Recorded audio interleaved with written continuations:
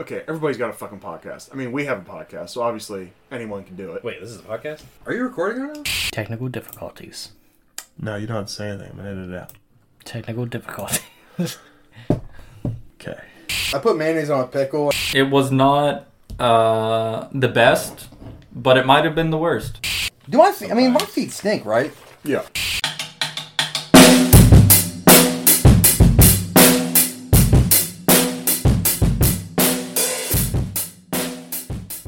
All right, so what happened through bullet points here for this season? Just a quick read through. Excuse me. Gail's dead. Gus kills Victor because he was seen at the crime scene. Hank collects minerals, not rocks. Jesse can't deal with it. Mike is on Gus's side. See Walt's face. Marie likes to steal again. Hank's back. He's interested in the case. Make a dinner script. Looks like the end of Jesse. Jesse the hero. Walt needs to shut up. Walt is the one who knocks. Why return a car when you can blow it up? Jesse uses a bad analogy for killing Gail. Hank is really on the case. Gus backstory. Ted is stupid and Jesse can cook. Gus's revenge. Ted is stupid. Walt is fired. Ted has the money and apparently it's hilarious. Brock has been poisoned. Walt makes a car bomb. Walt bombs a nursing home. Gus is dead. Walt and Jesse blow up the lab. Turns out Walt poisoned Brock. The end. All right, well, welcome Season to the... 4. Thank you for listening, and subscribe, Hit us up on the... Yeah. No. follow, Cash App. I mean, I don't know. All right. So where does this leave our characters, this story? As far as Walt, would you say that we hit Heisenberg this season? Yeah. We are full-time Heisenberg. Full. Where?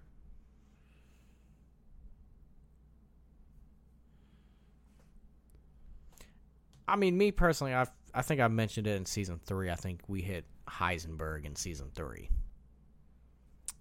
Right. Well, I was saying I think he's got the moments. At least, I mean, I don't remember exactly what we discussed, how we discussed it, but I remember I was saying, like, I think we have the moments, but a lot of Season 3, I felt like we were just kind of waiting on Heisenberg to come out. Like, it was just kind of bitchy Walter White walking around in Season 3, and I think at the end, he did some Heisenberg shit, like where he runs the dudes over and, you know, I think helps Jesse. Full Heisenberg started at the very end of Season 3, beginning of Season 4, when he got Jesse to kill Gail. Okay. Because that was pretty much like the first time where he had someone killed and it wasn't in like direct like self-defense. Right. This was just kind of like hey, this guy's knows my formula is going to replace me, so I'm going to kill him. The guy was not to step on your toes on that one, but it does kind of seem like that is self-defense, but just like one person removed. You know what I mean? Farther away, I guess. Because you're basically you just ordered a mob hit because you think you're gonna get hit. You know what I mean? Because he was gonna get hit, right? There's a smell in the basement, and again, that was where I was like, yeah, I think it'd be funny if there was actually the smell and they just killed Gail for nothing. Anyway, yeah. I think we do hit Heisenberg. I'm kind of torn where I think it starts.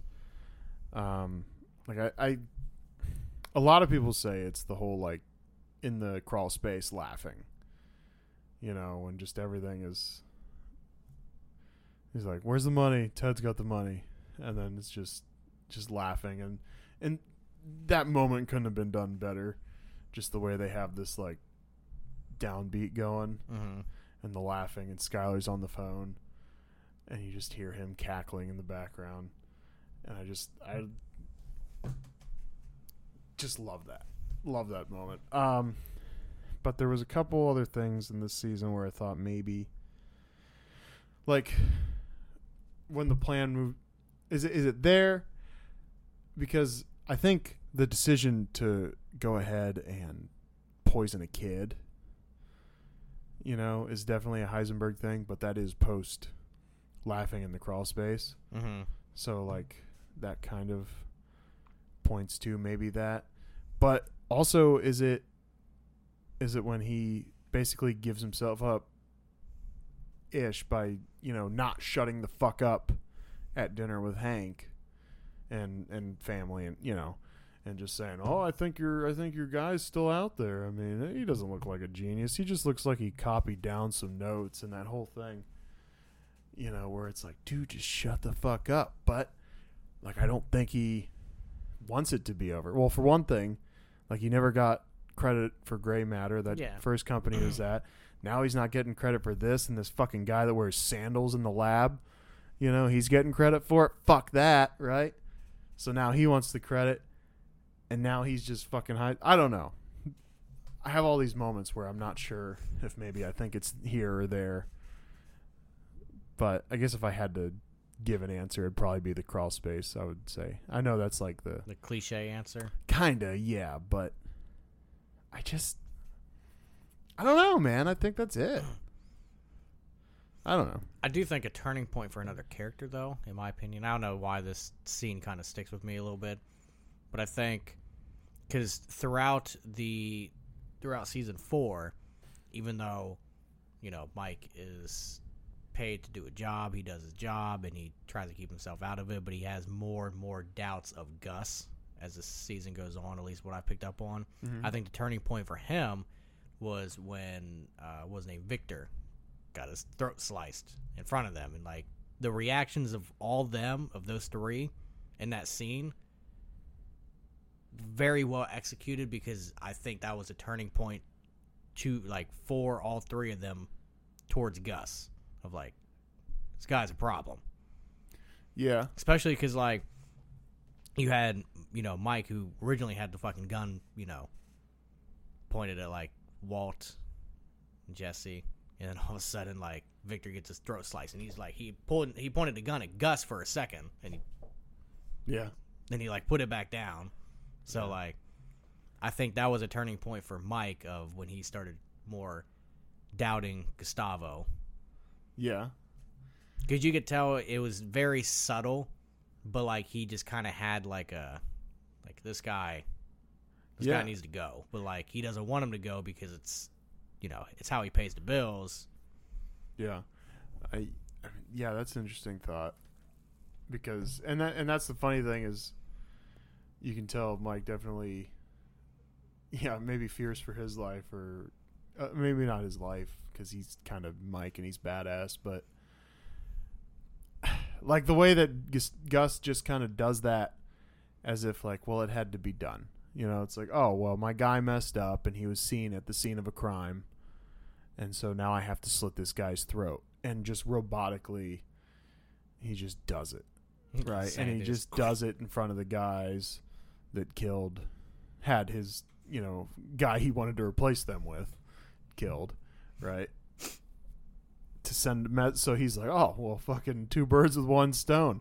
This guy needs to go, and, I need to send these guys a message. And just so robotically, I mean, that scene is so fucking awesome. Gus says 5 words in the whole scene. He's completely silent. It's like, I don't know, maybe an 8 to 10 minute scene, maybe not even that long. And he just walks in slowly, changes clothes very nonchalant, does not let anybody phase him. Again, like, this is the start of the season. I think the continuing theme this season is just Walt just won't shut the fuck up. He's just sitting there trying to talk his way out of it. And then, Gus puts on the fucking, the orange, call it a hazmat. Yeah, kind of a jumpsuit, right?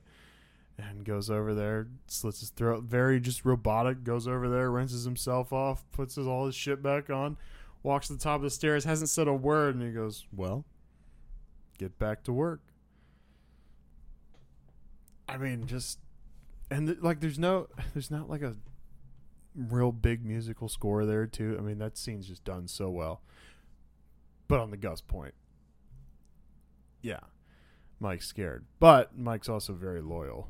Yeah. Right. So even, when Walt comes and says like, hey, maybe we turn against Gus together, right? And Mike just blasts him in the face. Yeah. He's like, you done? And then, beats him up. The other possible Heisenberg change I had was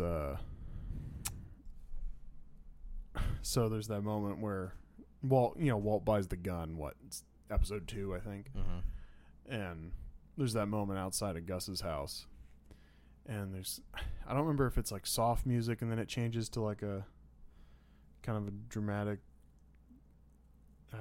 kind of piece of music there, but like there's like a sound effect almost when he's sitting there outside Gus's house. He's just kind of looking, then he puts the hat on, and there's just kind of this moment where everything changes there. I don't know. I didn't know if that was supposed to maybe be like the symbolic moment, right? Because that's the Heisenberg thing, right? Is the hat. But that was the other thing I had. But he's definitely a terrible person in this.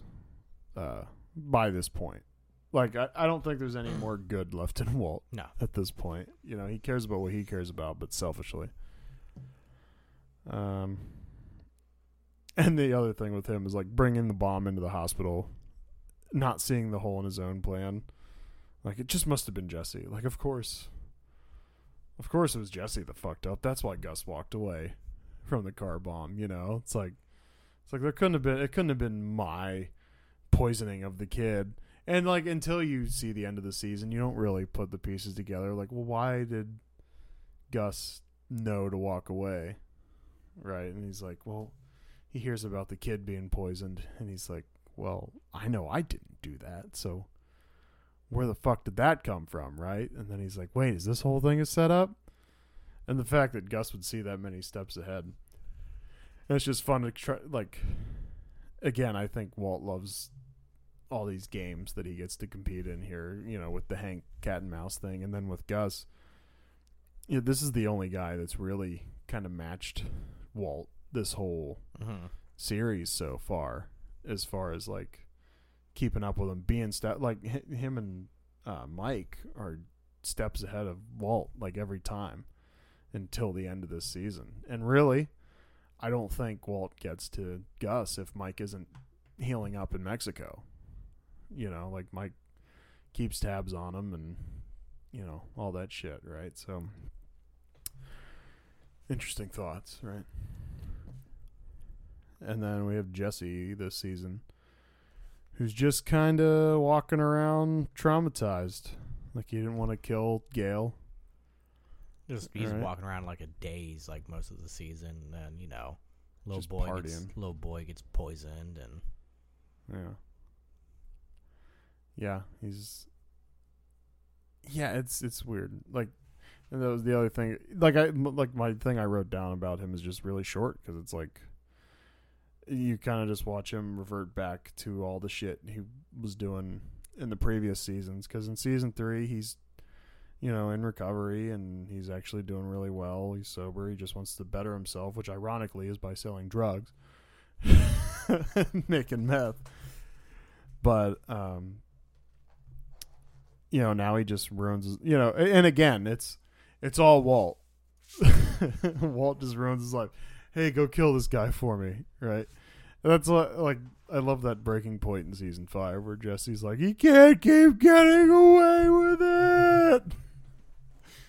And it's like, this is kind of like, this is one of the big moments in the lead up to that. Just Walt just fucks his life up over and over again. He just keeps going back. Walt keeps talking him into it. And yet, the storyline is so good that we empathize with Walt. Well, he's got cancer. Yeah, he's got cancer. He's doing it for his family. He's got a family. He's got cancer. Leave him alone. He's got a family. He's got cancer. All the money he had before his cheating wife gave to her fucking side piece. Ex-mistress. Her ex-mister. Ted's bitchy enough. We can call him a mistress. Ex-mistress. So there you go. he doesn't fucking go to jail. And then he just then he goes and fucking buys a fucking car, and Ted's literally a dumb bimbo. He's just like, oh well, I can spend it on this shit now. You know what I mean? Like, Ted's a bimbo. I'm okay with calling him a mistress. You know, everything that happened to Ted, he deserved, and I'm happy it happened to him because, yeah. Fuck Ted. Fuck Ted. Fuck Skyler. Yeah, fuck Skyler. That was one of the other people I just had a little thing about. It's like she's just like wishy-washy this season. You know, like she decides like, okay, I'm in. You know, I'll launder the money. I'm in this, with you. If you're gonna be a criminal, then I'll fucking do it. But then she's upset that he's a criminal. Yeah, she's upset again. When he says he's the one who knocks. Now she's got to go to the fucking Four Corners landmark and, contemplate her life. And it's like, look, either go in, but I don't know. I guess also that's supposed to kind of represent that, Walt, the fact that he doesn't think about this anymore, that he's just all in on being bad. He's okay with having broke bad, right? To be cheesy, but I guess that kind of represents like, oh, Walt's just okay with this, and Skyler, like a normal person, should not be okay just having everything, just being completely a criminal. I think is what it's kind of supposed to be getting at, and then maybe that's why she's so wishy-washy. Like Skyler represents like how a person should feel if they're living this bad life, whereas Walt represents like the dude who is actually like a bad dude and just living out his fantasy. Yeah. I mean, maybe a good bad summary for this. Well, maybe a good summary, I suppose. A bad summary is in we don't tell the whole story in it or summarize it well, but good in the way that it kind of sums up Walt is, midlife crisis leads to biggest meth empire, or big meth empire, whatever. To meth empire. You gotta shorten it. Small word, small sentence, You gotta hit it. Make sure it just right off the tongue. Can't have a lot of fat in a sentence like that, Midlife crisis leads to meth empire. Boom. Done. I'd do it. Or a comedian gets role in a hit show. Bill Burr. I was we're talking about Bill Burr. Yeah.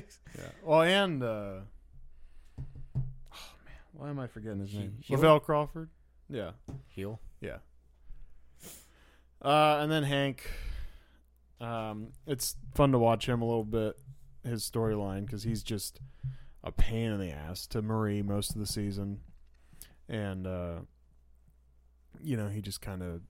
But he's a good cop, and so when he has this good friend that wants help with this case, and he keeps coming by, and he's like, hey, I could really use your help on this, and, he's kind of like, what am I going to do? I'm useless. I can't get out of bed, yada, yada. And then he starts digging into it, and, Hank really is, in a different show, Hank's the main character and is the hero, but instead... this is about Walter White, and so he's the bad guy. He's the bad guy. He's the bad good guy. The bad good guy. Yeah. It's kind of like playing Grand Theft Auto and you hate the cops. Right. Yeah, this show's like Grand Theft Auto, right?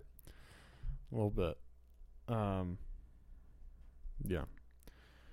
And his life is also ruined by this is I guess it's funny because it's the show's kind of like a result of just all of Walt's selfish actions, and everyone has to suffer from it, right? Like Hank still being like kind of laid up is, still the result of Walt, So, yeah. Although, anyway. Do you Marie stealing, is that a result of Walt? This second time around, yeah. Not the first time around. She was just a, shitty thief. Fucking thief. You trying to deep throat the mic or something? Yeah. Yeah. No, the second time through, for sure. Because, she's only reverting back to the behavior of before because, she's stressed out taking care of Hank, and Hank's not nice to her, and the relationship. There's kind of like a void growing between them. But then when he starts getting back into his work, they start having a good relationship again. And I feel sorry for anyone who has to be married to Marie. That's something. Yeah. That's something. Yeah, She is an annoying soul. she is. That is true. Like, yeah. Yeah. She's annoying. So the important scenes, kind of. I started this note section out as that, and then it may have strayed further and further from that as I went through my notes, but we'll see how it goes, Let's roll into it. We kind of talked about the significance of like just the first episode, because as far as scenes go, the first episode is just really important. We're coming off of season 3. Gail gets shot by Jesse, and we're in the consequences of that scene from last season, right?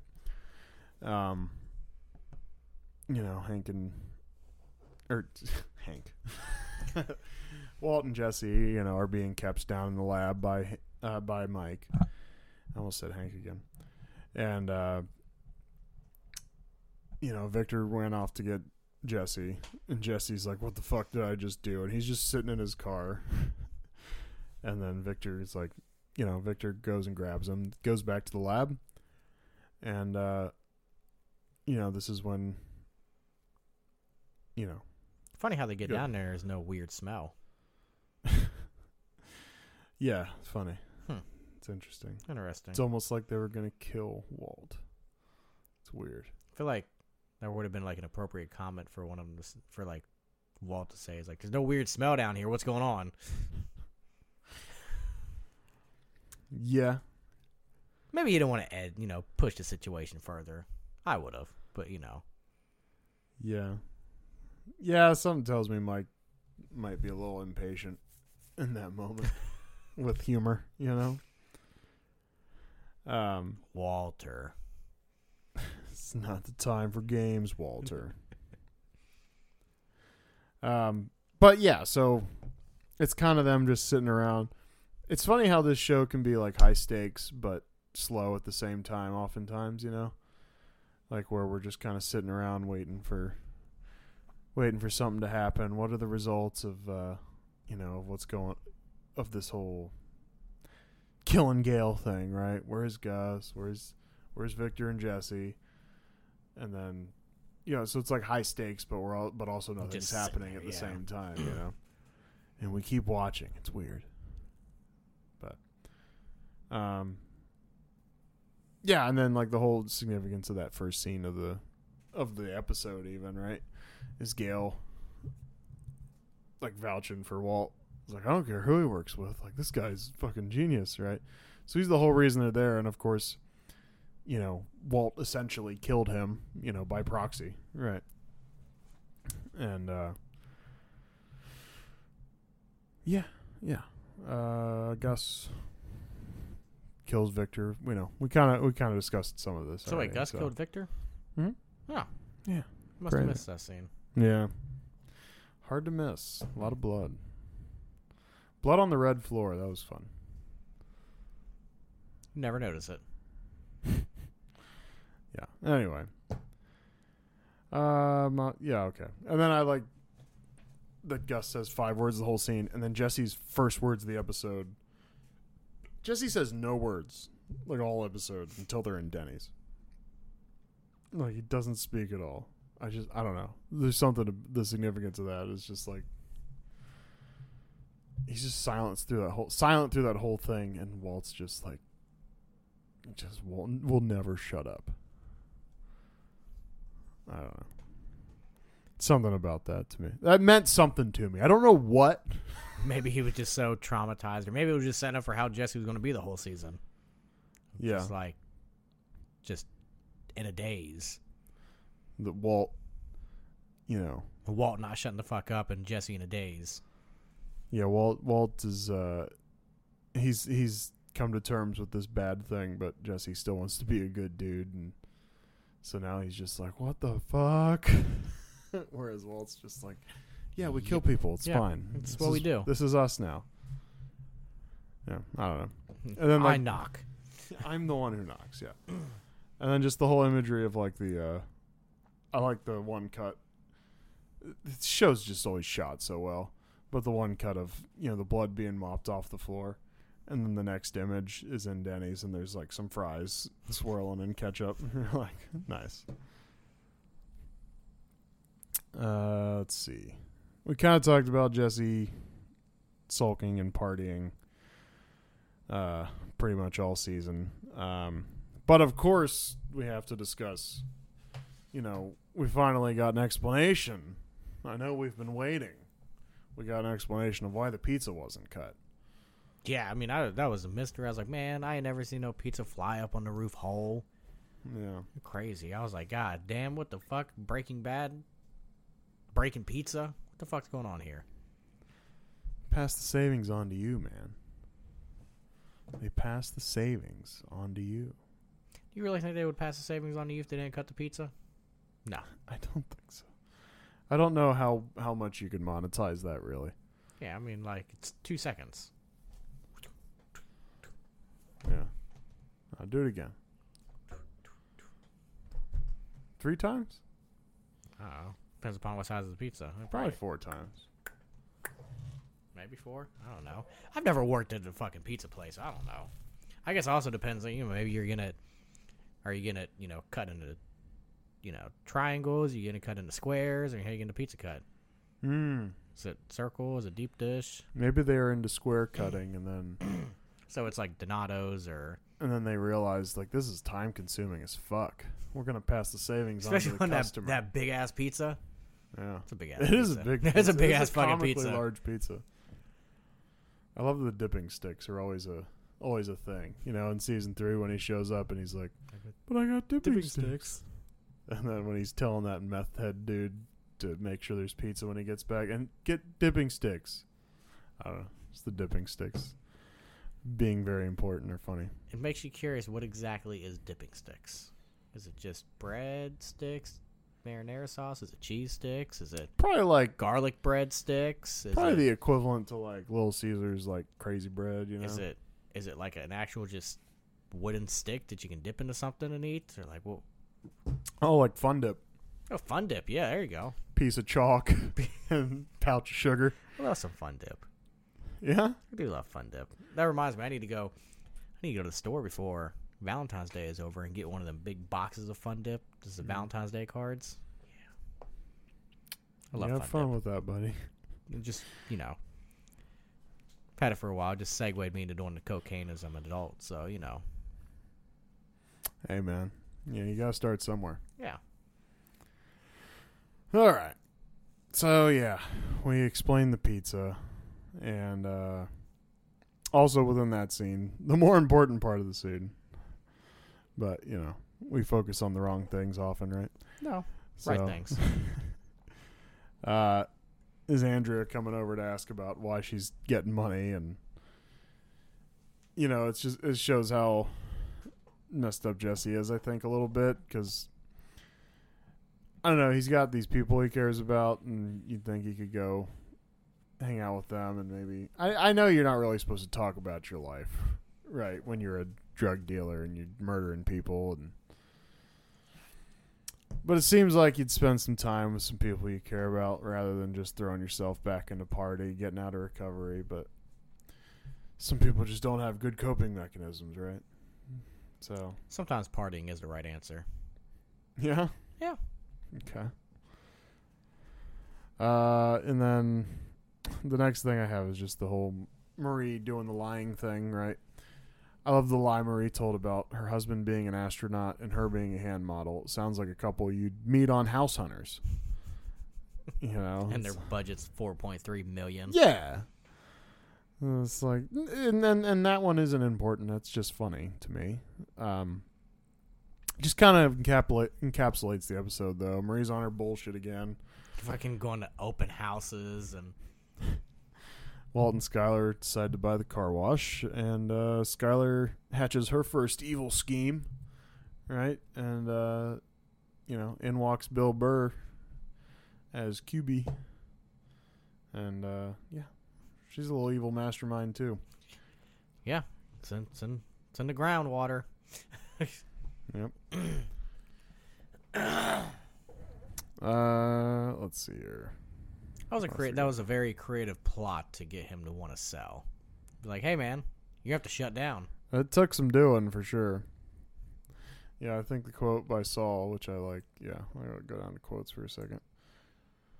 Yeah, the Saul quote is, okay, so all we have to do is think of a non-violent, unsuspicious way to purchase a car wash that protects the innocent and doesn't cost $20 million. Don't everybody speak at once. Yeah. That's a good one. All right. So then we have the episode where Jesse's just like done. He doesn't care. He's the king of the squalor. You know, as Frank would say, I love the squalor. And you know, just like the part where he's just like everybody's kind of like dead, not dead, but you know, just like passed out, not really doing anything. The vibe's lethargic, and he's just like, just throws up. He's like, money, and everybody's like, yeah. Starting fighting over it and shit. That's a good time. Fucking crackhead that was taking apart the Roomba. and then like the fuck? The thing that got me was Jesse just saw it and he was just kind of like and just looked away. It was like, man, how much was that Roomba? Especially like what was this at this point? Fucking Like 2012? 11, 12. How much was a fucking Roomba in 2012? Probably you know, expensive. I mean, how much is it now? Shit. Good question for Google. Probably still expensive. I think they're more.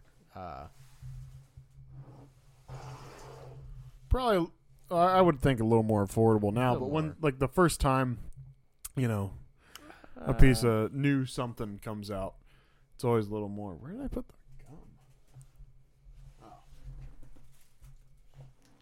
So for like an actual like Roomba Yeah. brand, you're looking at about $300.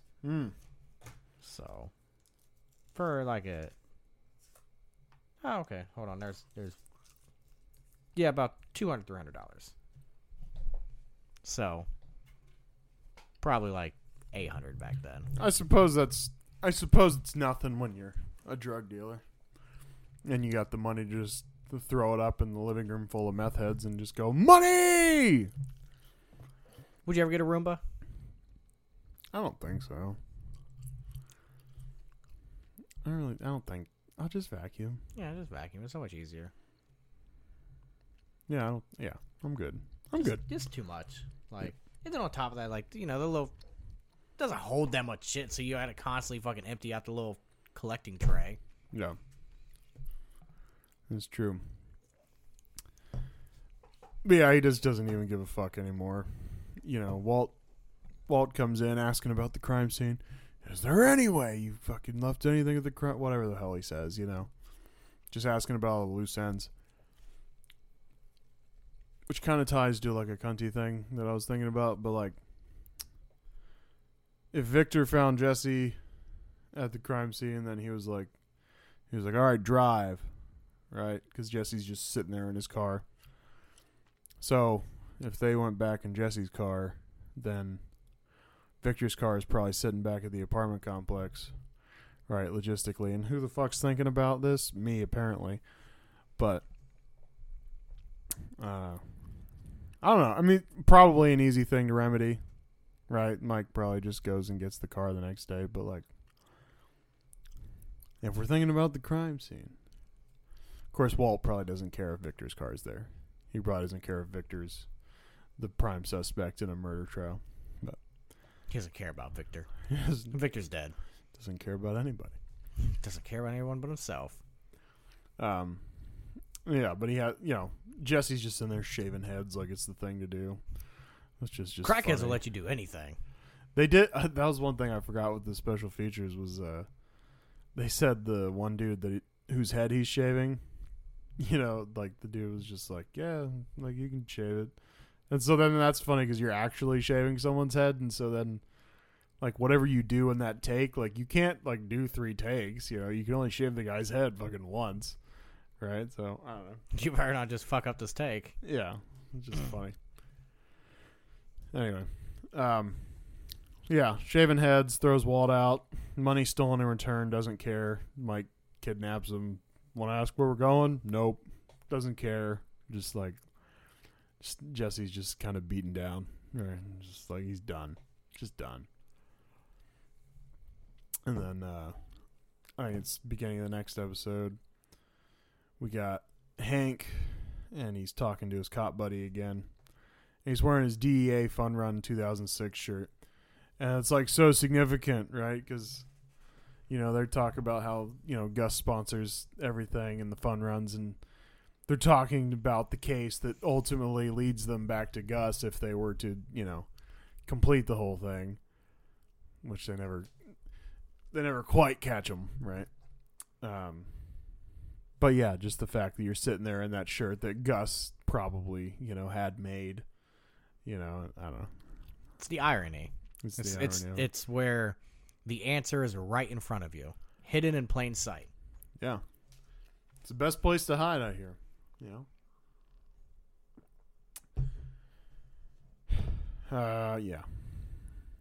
And then it might have skipped a little bit. I mean, there is some there's dead spots in any series, right? Cross episodes. Because the next thing I have was just the Skylar and Walt banging again. Did it turn you on? Sure. I bet it did. How about you? A little bit. Yeah. I just kept thinking back to the scene though of, Walt jerking it in the bathroom. Did it do it for you? A little bit. No homo. Okay. Edit out the word no. Yeah. I think just the way she was kind of talking to him before that, because he leaves the message because Jesse was taken. Oh, yeah, that was the other cunty thing I need to get to after this. We'll do this part first. But he leaves that voicemail because he's like in this panic, driving to Pollos, Los Pollos Hermanos in the beginning of the episode. And so he leaves with his voicemail. He's like, hey, I was thinking about you and the kids, and I love you, yada, yada, right? And so then she checks the voicemail when he's there, and he's like, oh, no, that's the voicemail I left when I thought I was going to go die, And then she's like, looks at him, and then it's on, right? And they're in the bedroom banging out, yada, yada, right? So is that the key to get women to have sex with you? Leave them a voicemail. Did you think you might die? And then they're just going to want to have sex with you afterwards. Well, I think you just leave them the voicemail of, just the, I was thinking and I love you.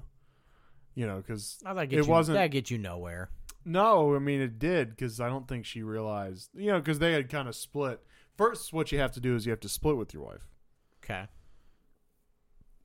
Then you have to just be like, hey, I was thinking and I just really love you. That'll get you somewhere, because you have to have the split and then the come together of like the, I was wrong and I love you. Women love it when you admit that you're wrong. Right. Exactly. Now you're getting it. Getting what? I don't know. Anyway.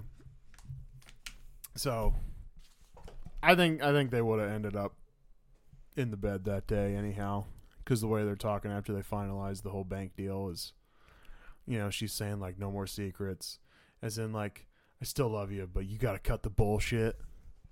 Is kind of what she's trying to get at with him.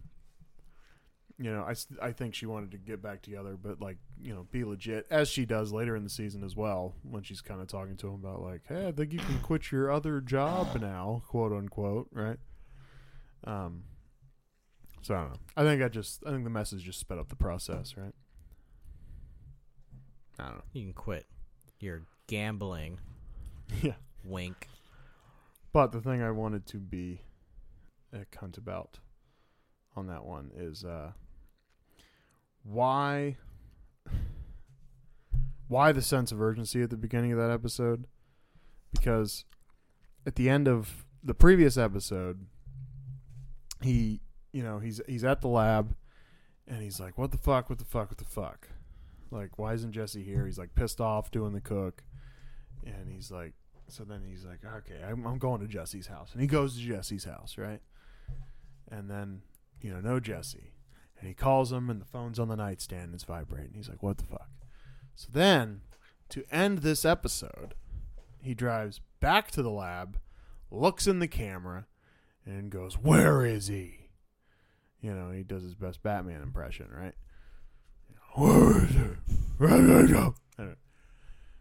So then to open the next episode, Walt is in this panic driving to the restaurant, and which of course he arrives and then just sits patiently, which is just funny. You go from like driving through traffic and almost hitting people and shit to just sitting, and then you just hands in your pockets, just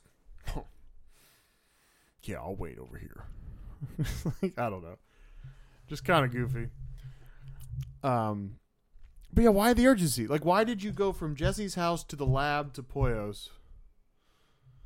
Just to sit in the lobby. But like, what's with the hurry? Because like, why'd you go back to the lab and then go to Pollo's? If you're like, because you can't talk to the camera. I mean, you can go, where is he? But now you just tipped off Gus that you're going to be at Pollo's in a minute. You know what I mean?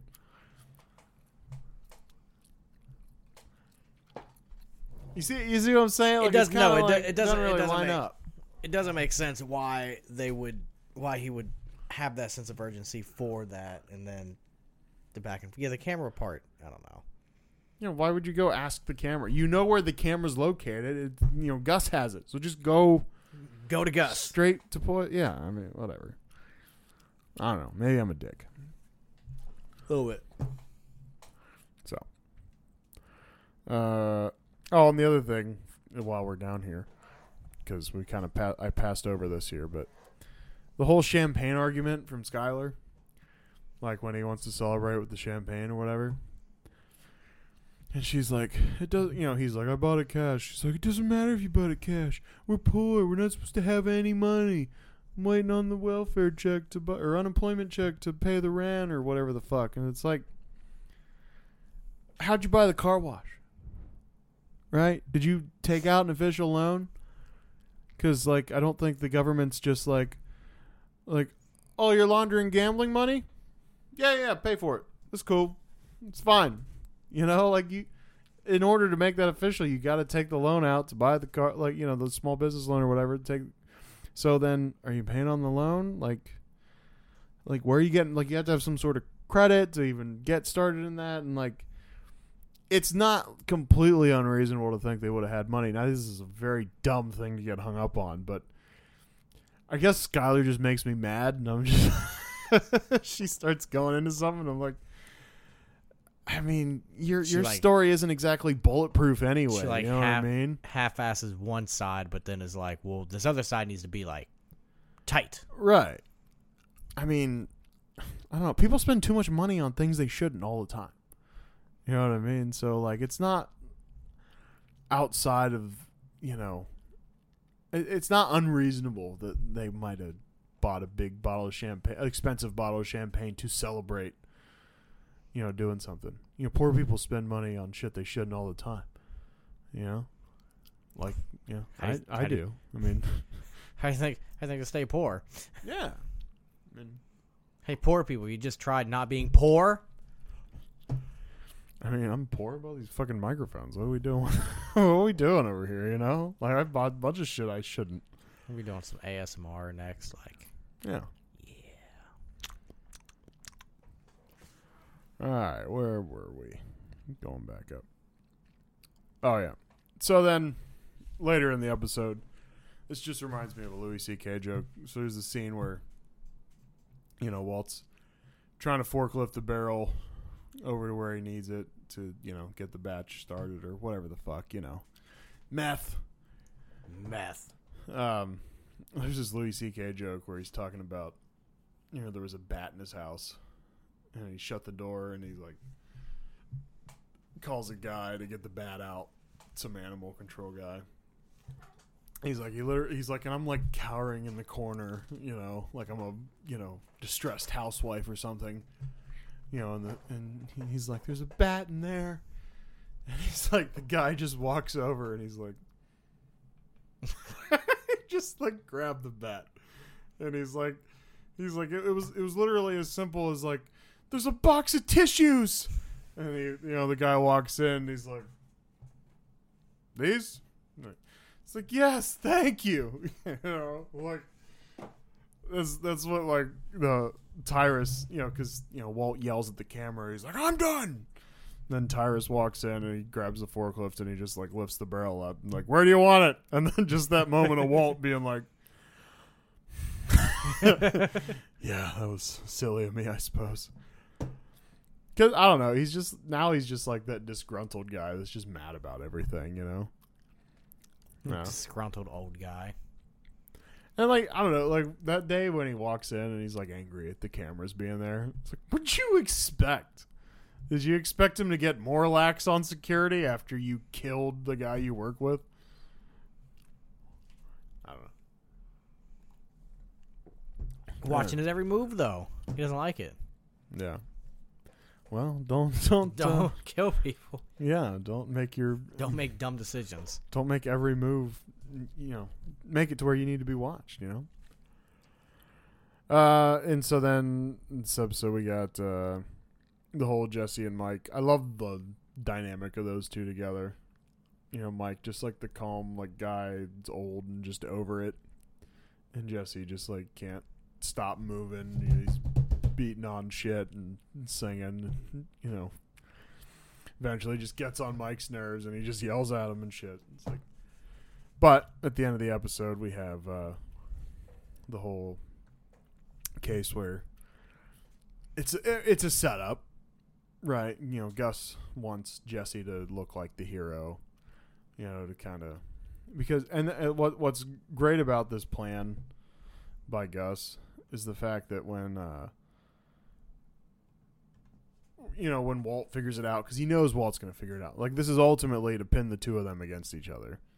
Because he knows even when Walt figures out that this was just to pin the two of them against each other, that this was a ploy to make Jesse, look like the hero in the situation, right? Saving Mike or whatever. That as soon as Walt figures it out and tells Jesse that, Jesse's going to be like, fuck you, man. You think I can't do stuff? I mean... to make a stupid reference, like Fredo from Godfather 2, he's like, I can figure things out. I'm smart. Sorry. Godfather 2 doesn't belong here. There's a lot of Godfather references, I feel like, in this. And I have that in the box score. And like, yeah, with the, with how Jesse's, been and Jesse, Jesse basically never, in this whole show has not had a win. Mm-hmm. So, like, this is a chance to feel like he has a win, and of course he wouldn't, like, in that situation, he wouldn't let Walt take that away from him. Yeah. Because he has not had a win in this whole series. Yeah. And, like, the logistics of that situation are interesting, too. They're like, so if Jesse, like, just doesn't notice the guy walking up with the shotgun, which I assume, I guess, is, like, he's gonna know. I don't know. I guess you're assuming, like, hey, keep watch, so maybe he does notice, but... What if Jesse's just fucking off and he's just sitting there beating on the dashboard? Fallacies. Still singing fallacies. Just doesn't notice the guy walking. Yeah, up. what if guy, like, does the guy, like, stop and, like, and he's like, or, like, does he, like, stop and go back and, like, let me walk up again. Yeah. He'll notice me this time. It's like, did he just, and he's like, wait, did that guy just turn around back there? He decide against robbing us, and then he turns around again. He's like, did he just decide to rob us again? This guy's fucking indecisive. Make up your mind, dude. Indecisive thief I've ever met. Yeah, I don't know. Just the logistics of that situation. Like, was it just going to be a robbery, or was that... I mean, would the guy have shot Jesse? Like, Was this either like Jesse's going to get assassinated or Jesse's going to save the day? I just wonder about kind of the logistics of it, if he doesn't notice. And then next episode, Walt wakes up hungover. Because he is, and, this is the famous line, him and Skylar are arguing. And, she's like, you're scared. I think you want to get caught, yada, yada, yada. What about when the person comes to the door, to shoot you? And he's like, I am the one who knocks. Just that whole bit, so. And now suddenly Skylar is against. And this is when illegal Skylar activities. White has her white girl moment. I think, did I say this in the last season where we were saying like Skylar White is the best name for her because she's just very white, like Skylar White. Well, yeah, okay. Well, then I just said it. It is the best name for her. Well, now you have said it. It's on the record now. Because she's very white. Very white. And so then I created a box score category called Skylar White Girl Moments. So we'll get into that later. But this is one of them where she decides she's going out for the day. Out? Like in season 2. Where are you going? Out? To the border of the four corners of all the states. Is that okay? Out? Out of state? Out? I don't know. Just you can't. I don't know. Again, the wishy-washy thing. You decide you're in. Now you decide he's the one who knocks. So like that's scary. And now I'm going out. Now I'm gonna go flip a coin and go out. And then even when it lands in another state, I'm not really out. I'm in. I don't know. But in her absence, A great absence. we always enjoy some Skylar absence. Walt goes and completes the exchange of the car wash from Bogdan. And, Bogdan's big thing is as is. And he's like, okay. And then, Bogdan goes to take his first dollar off the wall. And Walt's like, as is, Bogdan. I was just so surprised that wasn't a fuck you, Walter moment. Like, I don't know. It was my first dollar. So I don't know. Not that I would I don't even think I would frame a first dollar, to be honest with you, if I had some sort of business. Very, very cliche. It is. I'd frame my first $100. What am I, fucking Mr. Krabs over here? I'd frame the Me first. first dollar. I'd frame the Lady. first I don't know, I can't $100 do a bill Krabs voice. that I made there that I used to rail a line of cocaine off of a hooker's ass. Okay, there, That's what's Jordan getting Belfort. Jesus Christ. That's what's getting framed. Or if you're more of a, Jeffrey Dahmer situation, maybe the hooker's ass is getting framed. Have to be a male hooker though. Probably black. I said like Jeffrey Dahmer. I mean, you don't have to be Jeffrey. You get it. Would you rather be Jeffrey Dahmer or Jeffrey Epstein? No comment.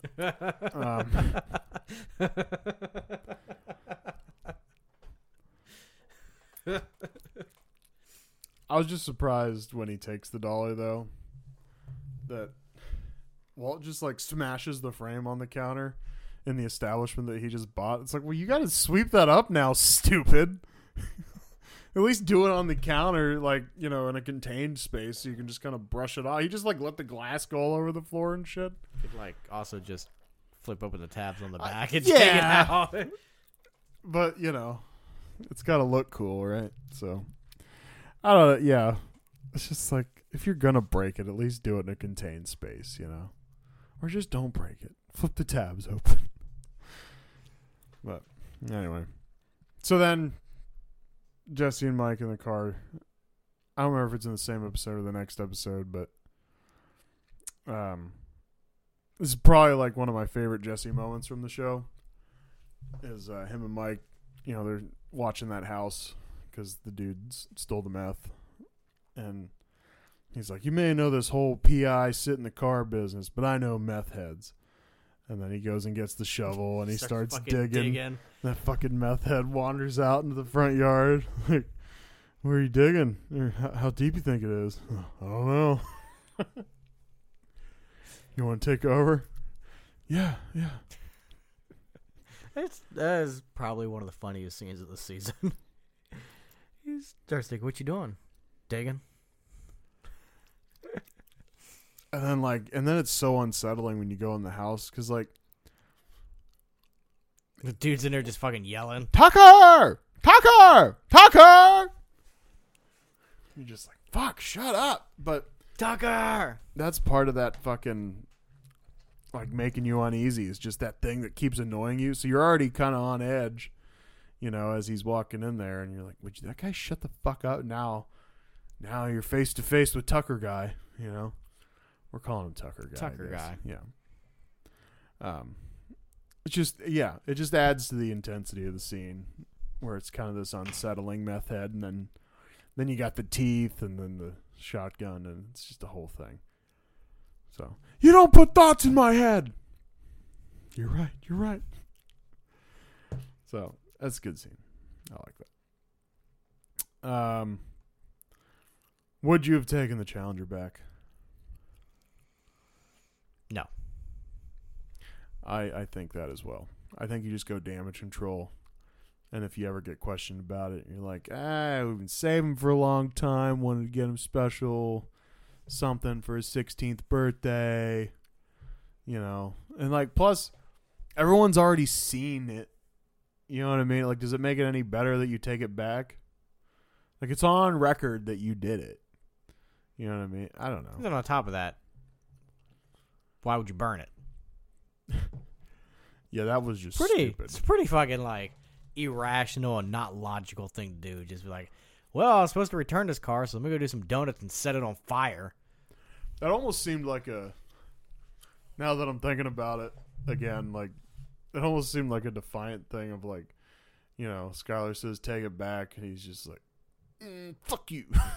Fuck you, I'll set it on fire. I got it stuck and I can't get it out. I'm not going to ask for help. Fuck you. We'll blow it up. Set it on fire. Yeah. Such a logical thing to do. You get it stuck on a fucking curb stop or parking stop. He's like, burn it. Yeah. Who cares? This thing's no good now. It's no good. It's on a fucking parking stop. Or what am I supposed to do with this thing now? Fucking burn it. Right. He already told Hank about it. By the way, with the whole dinner script thing, which was the Skylar White girl moment, top one of the season. Do you think Hank is just cool with oh, you're a big fucking gambler and now you're laundering money through the car wash? You're laundering. I don't know. Do you think as a cop, in real life, that Hank's just Turn the other cheek. Yeah. Do you think he's just cool with it like that? I mean, to be fair, he's in the Drug Enforcement Agency, not the FBI. Yeah, but excuse me. I mean, he turns ahead to his wife stealing. Yeah, well, that's him though. You know how people are. Double standards. If I do something wrong or my wife, it's one thing. But if you do something wrong, you peasant. You know what I mean? But it also kind of seemed like he kind of turned his head the other way for a lot of things that was led to have gone on, like the tiara, the weed.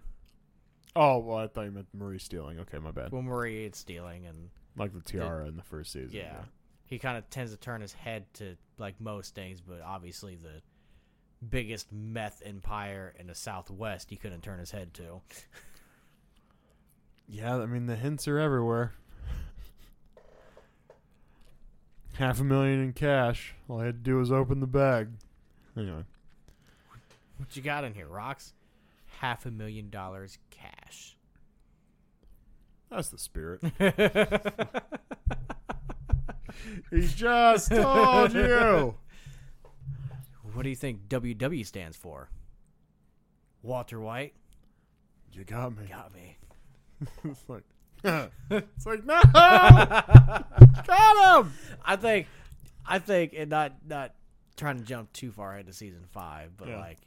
I think when when he sees that and he puts two and two together in Walt's bathroom, I think what gets him most is the fact of everything that Walt has basically admitted to him multiple times that it's him, and he just didn't get it.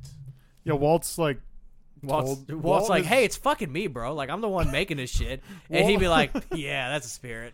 Walt's blatantly told the truth in this show a lot. Like, and he even finds like little kernels of the truth. Like, I think it was I don't know if it was season 1 or 2. Yeah, I think it's season 2, right? Where he's talking about like, I just like to go on walks. I like the nature, and it's just, then it cuts to like the nature, right? But it's him and Jesse are out in the RV cooking meth, and it's like, I don't know. It's just fun. Yeah. And then just another quote on this one is like, he's bringing money into the car wash for her to launder. And, she's very upset by financial success. We know this by now about Skylar. And, so it's more than you thought. And this is somehow bad news. She's like, I never wanted any of this. It's like, yeah, shut up. Okay, but you could just turn your head the other way, maintain plausible deniability. As we talked about last time, we could just let Saul do the money laundering. You could carry on a happy marriage, act like none of this happened. That's what the mob wives do. Just act like you don't know what the fuck's going on. But instead, you gotta be all wishy-washy, which is like, nah, man. Wishy-washy. Pick a side. Wishy-washy with a car wash. Oh, yeah, I guess it's fitting. But just decide. Pick a side, man. You gonna suck or you gonna be cool? Anyway. Speaking of car washes, I haven't seen a good car wash like that in a long time. Well, yeah, they're all getting replaced by fucking moo-moos. Fucking moo-moos and Take 5s and all this other bullshit. Yeah. Miss a good car wash like that, where they take the car, they drive it through, and then they hand detail it as it comes out. You get to wait in the little fucking lobby and buy drinks from a fucking pop machine that doesn't work, and look at the millions of air freshener scents you can buy, and knowing you're going to pick the same one you've picked every other time you've been in there. Vanilla. You a vanilla guy? I love vanilla. Oh, there you go. Yeah. So, not sure what this is about. Oh, yes, I am. I said Jesse's totally a ride or die dude. Like, Walt says we got to kill someone. Jesse's like, let's get it done. Whereas if it's the other way around, Jesse says someone needs to die. Walt's like, you're overreacting. It's just funny. Double standard. This is when they decide, like, they need to kill Gus. So we get the rice and cigarette. The famous rice and cigarette that's always carried around. Like, that's, like, the thing I remember most about this show. Like, now that I'm rewatching it, it's such, like, a small part. But I felt like, for whatever reason, he was just carrying it around, like, this entire season into next season. I don't know why it was so prominent to me. I guess because they do kind of, Walt has to manufacture the looking for it, at the beginning of next season. But, yeah, anyway. But that was just such a big thing in my memory. So yeah, they decide that, and then Jesse goes to that AA meeting, and he's like, he just comes up with, I don't know, I guess he had to tell somebody, because like this guilt was just killing him inside about the whole Gale thing. But the whole thing about like, yeah, I killed a dog. It was a problem dog. Did it bite somebody? No. Oh, was it dying? No. Were you high? No. It was like, you gotta come up with something different, man. Like, you can't. You just, oh god, it was bad. That was a cringy scene. He had to like tell somebody that he fucked up, but like he couldn't, and that was his way of doing it.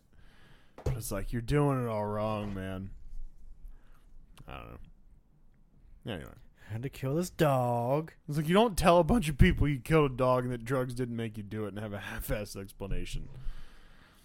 But, and again, this is just one of the many moments that builds to he can't keep getting away with it in season 5. Spoiler. Yeah. It seems like a good time for a pause. You want to pause for a moment? Good call. Yeah. Let's pause. And we're back. Ready? Did you enjoy the commercial break? Yep. What was your favorite ad? The one that we didn't have. All right. So, Walt begins to grow impatient with Jesse. I think he's impatient with him from the get-go, really. Because every time he sees him, he's like, "Did you do it? Did you poison Walt? Did you poison Gus? Did you do it? Did you do it?" And it's like, "Hey man, like how do you think this is gonna go? Do you think Jesse just sees him and he's like, 'Hey Gus, you want a cigarette?'" Like, how do You smoke, right? I don't know, it's just fucking goofy. And then like he goes to his house later. He gets invited to, Gus's house for dinner as Walt did last season, and he's like, Walt gets on him. He's like, "You were there for 2 hours and 8 minutes or whatever the fuck it was," and he's like, "And you didn't do it." He's like, "It was just a big pot of stew. How do you think?" Poison himself too? Yeah, And nothing. Walt's just so not understanding. And neither one of those interactions of the dinner between Walt and with Jesse, the food looked good. Nothing I would have ate. It's essential. I mean, he's like, what? He's like putting fish in it. Yeah, and stuff. nothing Like, I would have ate. Fish stew. I was like, I'll have a piece of bread. You got bread? I'll have a slice of bread. Can I get some butter? Maybe a little side of butter. Like, it's weird, like fancy, like gluten-free butter. Plain bread. It's fish butter. It's fish butter. What? Just scrape the oil off the gills. Oh, it's not cool, man. It's not cool. So then, we're in the situation of he's like starting to help out Hank with the investigation, which is funny because he's like, there's this tension already of like, you're helping your brother-in-law essentially investigate you, right? So it's like, fuck. And then, just the tension where he's like, put the tracker on the car. So in theory, Walt should have no problem putting the tracker on the car from Hank's point of view, right? He's like, what are you, fucking chemistry teacher, car wash owner? Fucking throw it on there. And then, I guess from the point of view of like, Gus's side of like, why would you put it on the car? Is what he thinks anyway. He's like, I'm not going to put it on the car. And then he, goes and talks to Gus, and then just the whole like, he's like, I didn't do it. And Gus is like, do it. Like, can I help you? So like, just this tension that like no one thinks there's any tension except Walt. Walt's the only one like, oh fuck, and everybody else is like, just relax, man. I don't know. Something about one person just thinking the stakes are sky so much high, higher than what it really is. and everybody else around him just being like, yeah, it's like, what are you, a hypochondriac? That kind of thing, And then I like the scene of the little flashback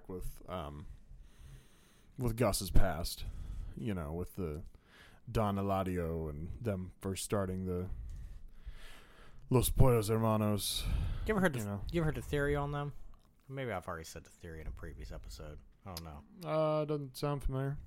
Supposedly, a theory that I read was that that Gus and what's his name, his business partner. Yeah, I'm forgetting it, but go Um, ahead. We'll call him Bob. Bob is business partner. Yeah.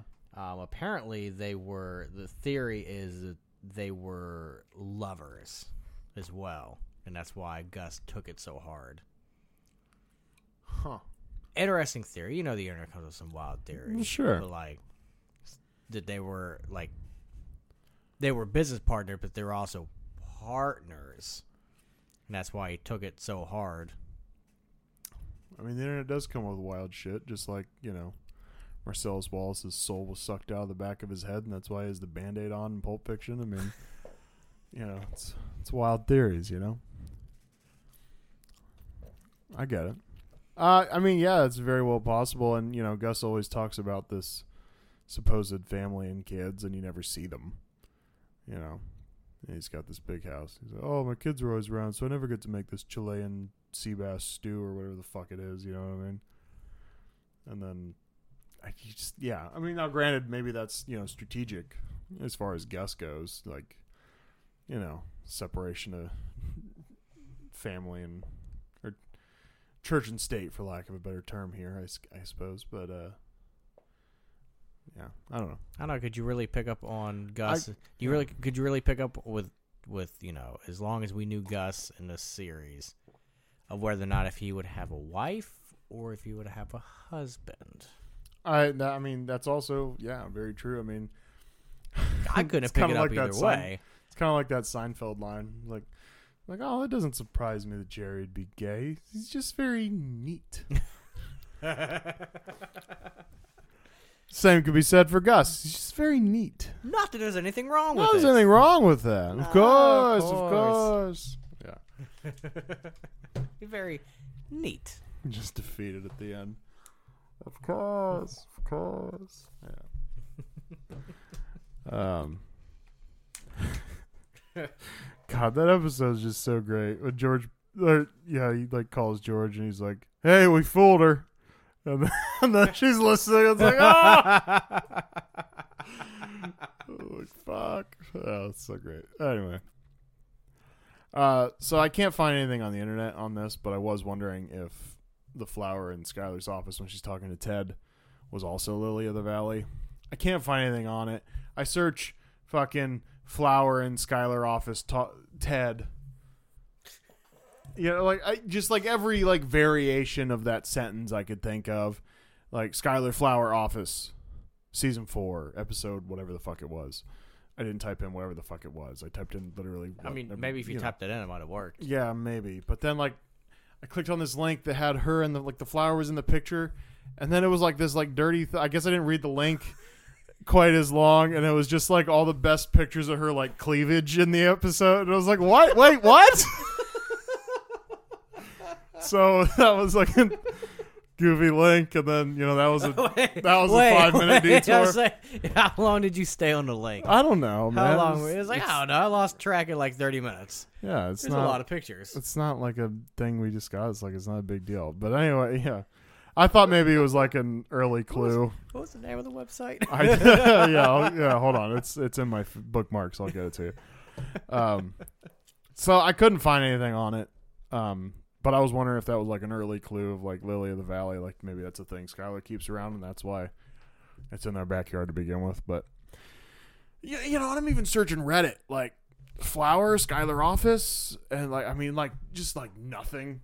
It's rare that you type something into you figure there's weird subreddits for everything, and I'm thinking Lily of the Valley, Breaking Bad. I'm not finding anything on it, and the most it is people that couldn't figure out oh, they used the Lily of the Valley on Brock, people that just didn't put it together when the fucking flower's in his backyard at the end of the episode and they zoom in on it. It's yeah, I'm just asking about The Office, so I just decided it's... Wait, he used the flower on Brock? What are you saying? What are you saying? Are you saying Walt did that? Yeah. What? Yeah, he poisoned the kids. Fucked up, huh? What? Are you sure it wasn't Gustavo? Positive, man. I don't believe Walt's a good guy. I don't believe that. Okay. Yeah, no, you're making that up. I don't believe that. I don't think anyone in their right mind would believe that. Okay. Yeah. Fucking liar. You done? Okay. So again. Okay, I didn't know if that was your foot all the way over there. No, that's my balls. Oh, good. So So that was not, or maybe it was Lily of the Valley. I have no idea.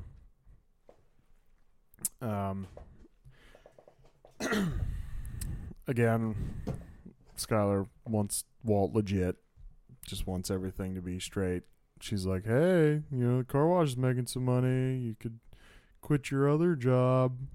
Gambling. Yeah. And, like, you could tell he's just not fucking interested. He's just like, he's kind of on the phone with her and he's like, yes, okay, well.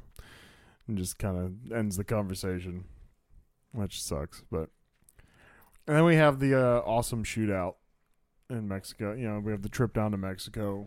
Jesse stands up for himself to the cartel guys. He's like, you don't know what the fuck you're, just tells them all, your fucking lab's a mess. You fucking, you cook shit, yada, yada, yada. Just going in on him. And he really stands up for himself, cooks some good product. You're like, yeah, that's a fucking Jesse win right there, God damn it. And then he saves the day in the end. Now, Gus, just fucking having everything, thought of everything down there, has everybody's blood type and the secret doctor and everything. I mean, it's just, Gus is just awesome. Like, He's really, like 5 steps ahead, always. like, there's an alternative storyline to me where Gus just wins against Walt, and I'm okay just following Gus around for the, foreseeable, another 5 seasons. Like, it's fine. I'll do it. If only Because that could be an alternative spinoff. Right. Oh, wait. I mean, how deep into, like, the Gus stuff do they go with, They go Better Call Saul? into a good bit of his past. See, I like that. I will do Better Call Saul when I'm done with this, for sure, when we're done doing this. I don't know how soon we'll cover it, but, Right away. we'll definitely dive it. Well, I want to start, like, Sopranos a little bit, too. You can do both. Just do 1 episode of Soprano, 1 episode of Better Call Saul, 1 episode. So you're like, so Tony Soprano went to Saul. He started a chicken company. He started a chicken company, and he got a lawyer And Saul whacked somebody? named Jimmy McGill. Yeah. Not to be... yeah, okay, we're not doing this. So... let's see here. Oh, the other thing with Skylar was just, like, she wants him clean, wants the company to be legit, but, like, the company don't ever be legit because, like, according to her, there's way too much money to launder. So apparently they'll just be laundering money forever, which means the company will never quite be, like, clean, right? If they just have to launder money for a really long time. Mm-hmm. Anyway. Moving on. Really successful company. Yeah. Oh, when Jesse goes to, apparently, a little couple of these. I think I'd jump ahead on some of these notes because it's just like, oh, well, this ties in, so why wait on this note? But I just have, like, I'm sure Gus loves cigarettes flicked about his front step. Because Jesse just kind of like, right before Gus opens the door, which is just funny. Just because fucking Gus is neat. He's very neat. Yeah, he's neat. Makes sense. Yeah. Jesse going to Walt for help. I mean, we kind of discussed this too. Jesse going to Walt for help never goes well. Then the whole fight breaks out, and Walt always gets the shit kicked out of him by Jesse, but he always tries to fight him. Just goofy. Who you think would win in real life, Bryan Cranston or Aaron Paul? Well, nowadays, probably definitely Aaron Paul, because Cranston is only aging, right? I mean, technically, so is Aaron Paul. Well, right, but, like, Aaron Paul's probably what, like, 30s? I don't know, let's get an age check going. How old's Aaron Paul?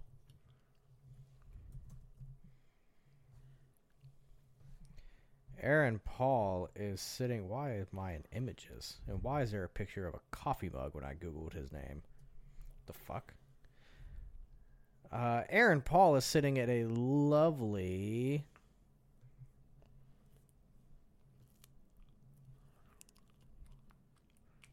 It's usually the 43. Okay. That's usually Well, the it first wasn't- thing that pops up. Normally, it's the first thing that pops up, but then it just gave his birthday, and I was like, okay, I really don't want to do math, so I just scrolled a little bit, and it said 43. Sitting at 43, and good old Brian Cranston. I'm pretty sure Cranston is over 65. Well, hold on. If you were placing a bet, what would your spread be? Well, this is an over-under, not a spread. I'm just using the word spread for everything. I'm going to say the over-under. I mean, I just feel like he's been around forever. You know, because like you think like he was an adult all the way back on Seinfeld. You know what I mean? Like he's Watley, so I'm gonna say the over under's 50, and I'm definitely going over. I'm not gonna go specific, but it's definitely over 50. So you're going over 50. Okay, let's say over under 55, Over under 55. and I'm still going over. I'm gonna say he's in his 60s. Final answer, 62. So you're going with 62 directly, or are you Yeah. going over 60? It's over 55. I'm saying 62. That's my guess. What do we got? I'm saying 62. 66. See, I was on the right track when I said over 65. You fuckface. Give me that Am I going to give you hints when you're placing a bet? No. That's called insider trading. Well, yeah, Even though it's not stocks. you favored the insider trading on you. You made it go the other way by giving me the when I said because I don't know when I said over. That's 65, the game show host tactic. The are you sure? Practicing for when Drew Carey retires. Yeah, I'm be on The Price is Right, All right. and then make people just not win stuff. Okay. My main goal. Yeah, but this episode to me is another prime example. So I'm going Aaron Paul in that fight, obviously. So anyway, 68. Is that what you said? 66. Or 66. Okay. How old do you think Gustavo is? Currently. He's got some gray hair. Yeah, But that's people me, get think. gray hair at Yeah, any age. I mean, I know fucking 25-year-olds with gray hair. I got a couple of gray hairs in my beard. I pluck them, but they still come back. He shouldn't pluck because, I mean, it may be wives' tale, but Probably an old wives' don't they tale. say like you pluck one, like 3 more come back? I thought it was shave. I don't know. Well, you gotta shave. What? The fuck are you talking about? Shave all the time. It's like I'm all gray now. That's probably how it happens. I don't know. No, you're just cutting the existing ones down like that. Okay. Anyway, what would that have to do? No, done.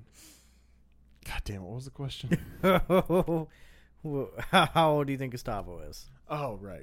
And then you say, "We have some gray hairs." But yeah, anybody can have gray hair. But his face does look a little aged.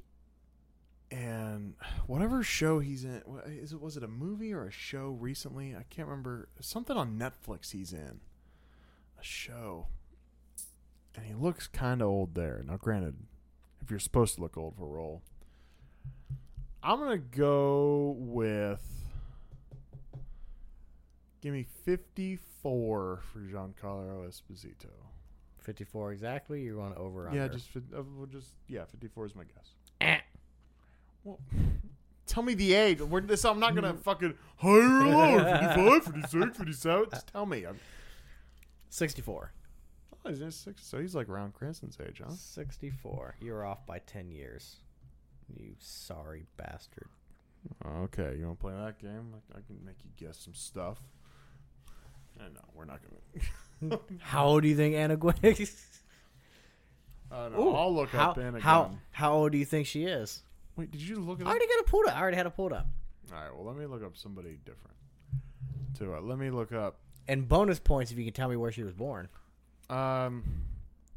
She looks young in the show, but although she's still got like some of the aging face features, you know what I mean? Not like in a bad way, but just like, oh, you look older.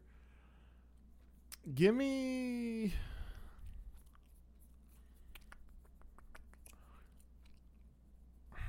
Wow, I don't know.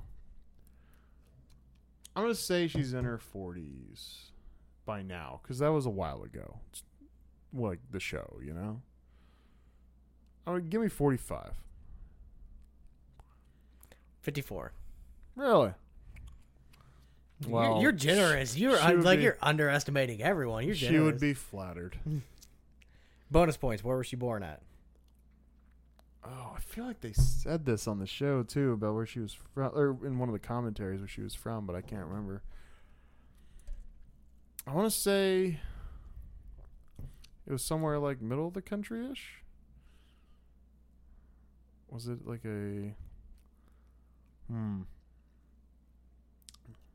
don't know. Just tell me. Just make a guess. Just make a state. Just throw a state. Yeah. Let's say Missouri. Cleveland.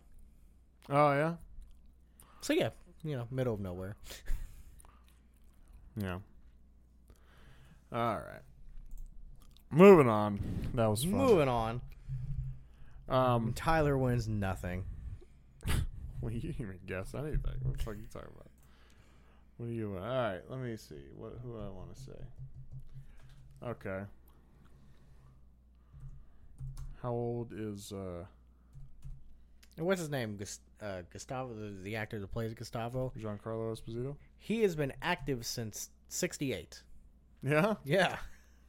At least that's what Wikipedia said. Active since '68. All right. What's something else you watch?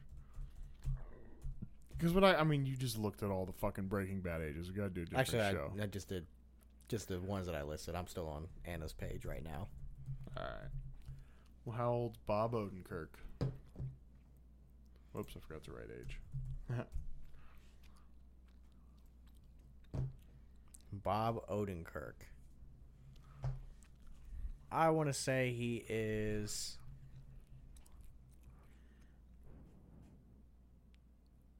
I'm going to go 60, and I'm guessing above. Above 60? Yeah. No, he's 60 exactly. God damn it. How old is Jonathan Banks? Oh, I'm going to go with 73. 76. Close. All right, one more. Who else in the show? I don't remember Marie's actor's name, but How old is that one prostitute? no. How about How old is the prostitute Jesse used to sleep with? No, she's a crackhead. They age weird. oops.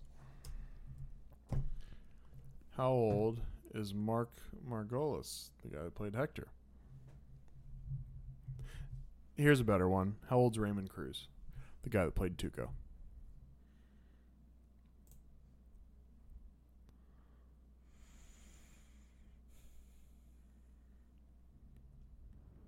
I'm going to go with 64.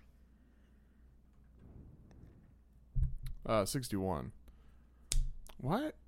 You guess that guy's that old, huh? I still would have said that guy's younger than that. Well, see, that was the thing because I was like, I know he's older than what he looks. He's aged pretty decently. So I was like, I'm still going to go higher. Interesting.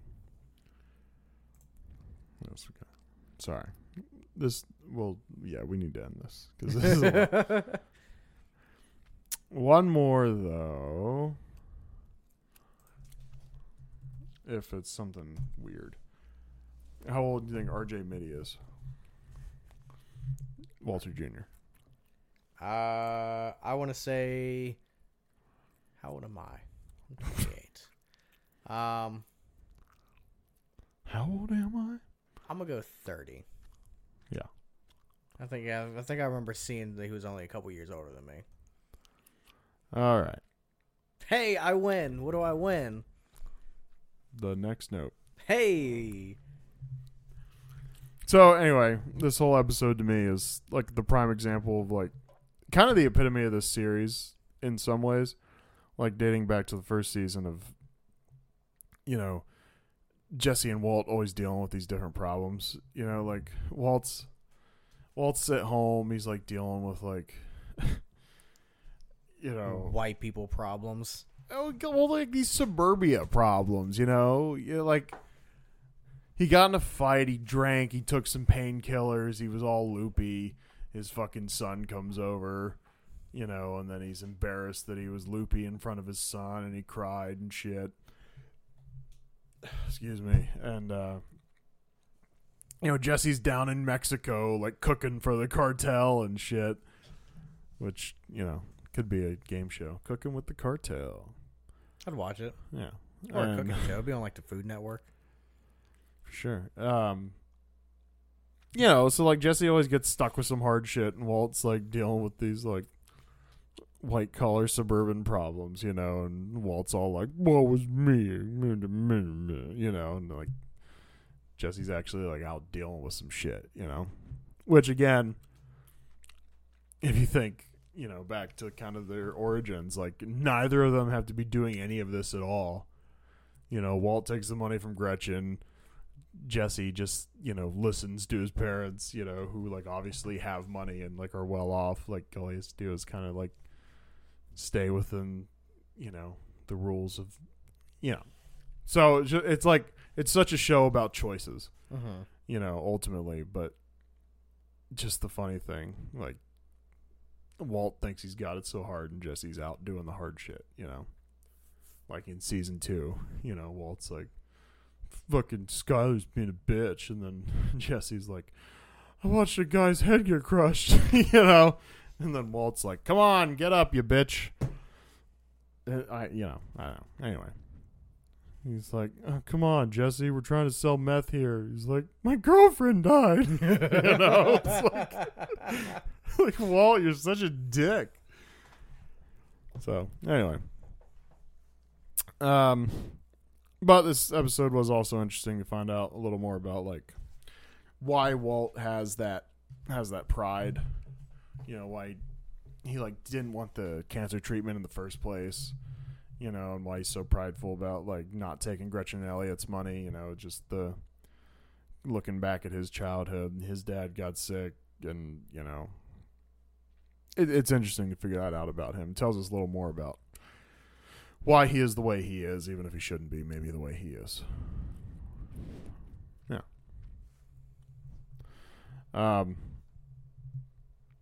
I just said Jesse's such a better guy than Walt. Won't agree to let Walt be killed, but then Walt sells Jesse out later. Even though they both kind of turn on each other in the end, I suppose. And then I said, fucking Ted. Fucking Ted.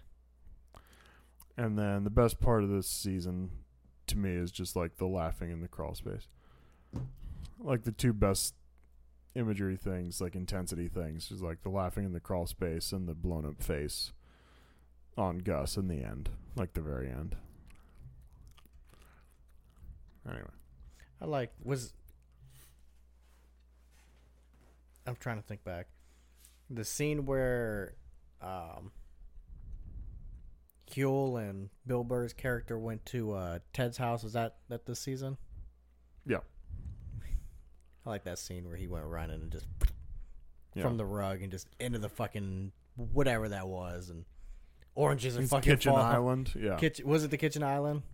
Fucking oranges fall down, and well, they even established that rug's gonna be a problem later because he's like talking on the phone earlier and he kind of like trips on that rug and he turns back and like, what the fuck? And so they kind of established like, hey, remember this? Remember me? And then good old trusty rug. Yeah. Fucking stupid of Ted. Yeah. Fucking just chill, man. Just chill. Pay the fucking IRS. That's your problem. Like they're there to tell you to pay the government. Yeah. And you're like, no. Like typically what like thugs don't do. Just pay the government. And now they're there to tell you to pay the government. It's like, as far as, encounters with organized crime, I mean, this is pretty tame. Yeah. Pretty relaxed. Pretty preferable, really, But yeah. Anyway. Fucking Ted. That one is definitely a Godfather reference. The whole thing with oranges and the Godfather always means like, death or physical harm. Like oranges always seem to be around, when like death happens or physical harm of some kind. So what you're saying is I need to stop eating oranges. No, this isn't Breaking Bad or The Godfather, so you're okay. Or is it? Well, I've eaten plenty of oranges in my life, and I'm okay. I mean, my left arm's tingling right now, but, you know. Your brain's a little numb. Can you smell that color? I smell my left eye getting droopy. Anyway. If you don't know what happens later, you don't realize the flower has everything to do with the events to come. Walt's sitting there, spinning the gun on the table, points at the flower. He's like,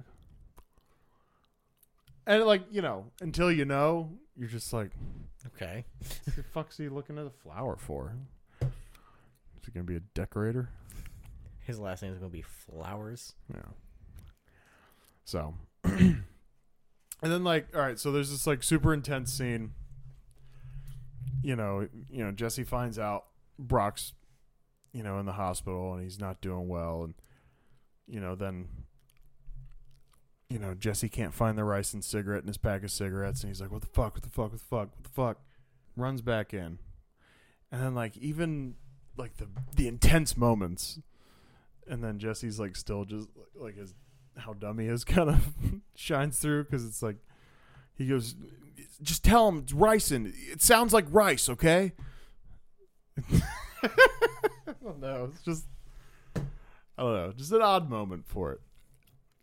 Like it's just still like he's like, you know, like you remember like back in season 1, you know, like or season 2 rather, like rice and beans. It's like rice in it. Sounds like rice, okay? It's like, yeah, I hear you, man. Like, It's like rice and beans. Tell him he ate some rice and beans. yeah. Hold the beans. And then, you know, Jesse goes over and threatens Walt and all this. And, like, what's sad is, like, Jesse has it right. But Walt just, you know, lies his way out of it and puts on a little show, right? So, approaching the end here. So Gus turns around, walks away from the car bomb, the whole situation, as we kind of discussed earlier, Which would also be later. No, I mean earlier in this one, I think. I think we discussed it. Did we discuss it earlier? Now you're confusing me. I don't know. What is time anyway? Doesn't even exist. It's all relative. But anyway, so Walt walks in, and he's got the fucking bomb in the bag, and he's over there talking, did you tell him anything? And then Jesse's like, can I, like, my own question right now? Did you just bring a bomb into a hospital? What else am I supposed to do with it, Jesse? I don't know, not bring it into a hospital? Just like the fact that, like, you know, he's like carrying it around the hospital, you know, and then like he's getting out of the elevator, like fucking sticks to the side of the elevator, he's, you know, walking it. Couldn't have been done any better, honestly. It's great. Very neighborly to send your neighbor into your house to possibly get shot instead of you. I mean, that's the neighbor way. I mean, hey, you know. We're from the Midwest. We don't lock our doors, so Southwest, they send their neighbors in to get assassinated. Every part of the country has, you know, its own little quirks. Yeah, I suppose. We got a good Saul quote here. If I ever get anal polyps, I'll know what to name them. If you two want to stick your wangs in a hornet's nest, it's a free country, but why do I always have to get sloppy seconds? And then, I mean, we kind of know what's going on. I just have a couple last notes here. You know, Walt arranges the whole... A lot of it's just Walt running around, waiting around, you know, waiting on the final shit to happen, right? So he arranges Hector to go see the DEA, draws Gus out, comes to see him in there. I always love Hector talking to the DEA. Yeah. F-U-C-K. Okay. Okay, we got it. Mm-hmm. SUCKMYDI. Yep. Okay, we're good. So, Walt rigs the bomb to the chair, and, Hector, it's kind of dumb. Like, I guess it's cool in a way that, like, both of them die at the same time, because he really didn't like Hector anyway. Like, he was a terrible person, earlier in his life. He's, like, kind of annoying when they're dealing with Tuco. Bell's like, fucking annoying. well, sure. Bing! He's annoying when they're dealing with Tuco. Like, fuck. Sorry. Annoying when they're dealing with Tuco. Then the Gus thing, and you're like, oh wow, this guy really does suck, and but I don't know if he deserves all this. Like, Gus, you kind of won. It's okay. Guy. Anyway, and then, but he stays true to who he is to the bitter end. He's just like, you know what? Blow myself up. That's what it takes. The fucking lip movements. I don't know how the fuck he got that. That's pretty good. It's a good face. Just the fucking the evil eyes at the end. Yeah. Gustavo was just like, yeah. I'm like, oh fuck. But yeah, and then this is what I said is like, I mean, we know that Walt and Gus are pretty similar, but like Ego gets Gus killed. Like Gus, I feel like pretty much keeps his ego in check, but Walt finds the one chink in the armor there of like, Gus hates this fucking guy. Like, which I'm gonna draw him out. Ultimately, Ego's what got Walt killed. I mean, yeah. I also think Walt had kind of like nothing to live for at that point. You know what I mean? Yeah, like but the like cancer was back. But he got himself to that position because of his ego. So sure. His Ultimately, his he dies demise. eventually. His demise was his ego. Because he just assumed like, oh, you guys are gonna come live with me. Like we're going to the witness protection, and the family in the end of the show is like no, what the fuck? Like, hey, what are you doing? And he's like, we're supposed to be a family. And then Walt's world just comes crashing down. He's like, wait, what? I thought I was doing this. I think he believed that so hard that he actually believed it. Yeah, and then he realized in the end when he had some isolation, he's essentially sitting in that fucking cabin alone, the fucking barrel money, and it's like, hey, here you go. Here's all you did for your family, buddy. Sitting in this fucking cabin alone with your money, with fucking 5 movies and 2 of them are copies of the same movie. Yeah. Yeah, that was funny. God, they couldn't even get him. They couldn't even get him any fucking satellite or some shit like that. Like, he just had fucking just one, a handful of movies, and that was it. I'd go crazy. I'd rather just fucking die at that point. Like, yeah, I mean, yeah, no, I mean that's a good point. I mean, the whole reason he even feels like he has nothing to live for, I suppose, is due to ego. So. Yeah, it's an interesting point. Because, I mean, as we discussed earlier in this episode, that he would have been perfectly fine if he just didn't have to have this ego attached to what he was doing to be known that it was him doing it. Right. Otherwise, it would have stopped at Gale, and or he would have just taken the money from Gretchen Elliott, never would have got back into this shit, Yeah. Or maybe he just would never sold out gray matter, and, would never have to, deal with Skyler or Walt Jr. Yeah. Or Marie. Oh. Ugh. Ugh. So, but that's definitely the coolest shot of the show is just Gus's fucking face. You know, blown up face. You know, the first time I'd watched through this, and I've told you this story before. I was watching, season 4, and I dozed off watching. I don't know what episode it was on, but I just remember waking up in the middle, like 11 or 12 o'clock in the middle of the night or whatever, from a noise of an explosion.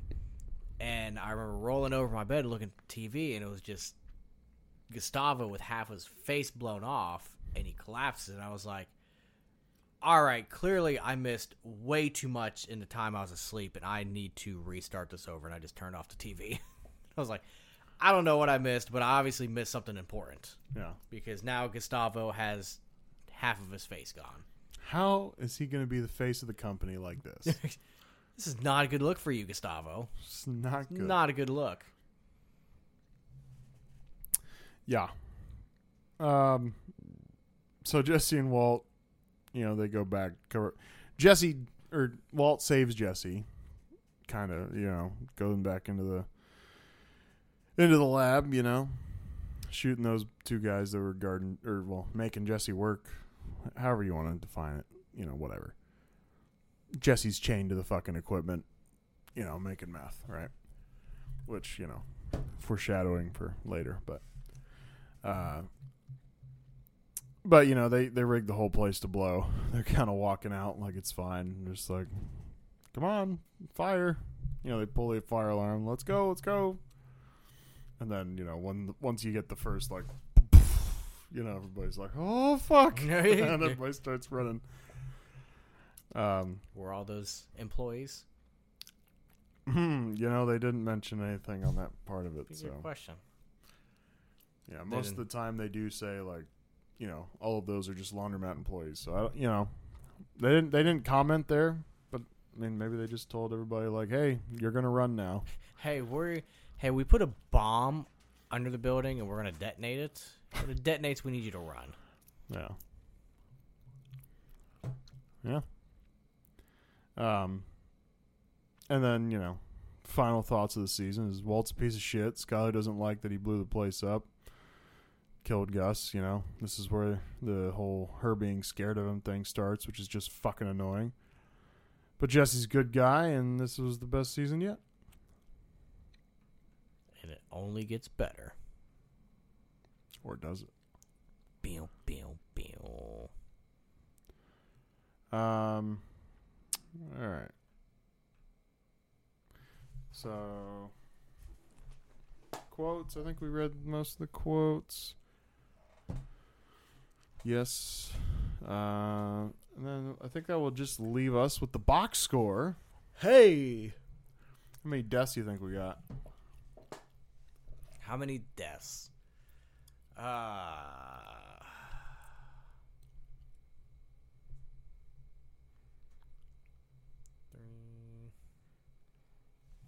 Do not Google deaths in season 4. I'm not Googling. I'm literally just looking. I'm literally just looking through the episode guide. It's a quick thing. No, Don't I know. draw I it know. out. I'm not trying to draw it out. 7. 7? I don't know. You said it's a quick thing, so I went quick. Okay, 26. Okay, close enough.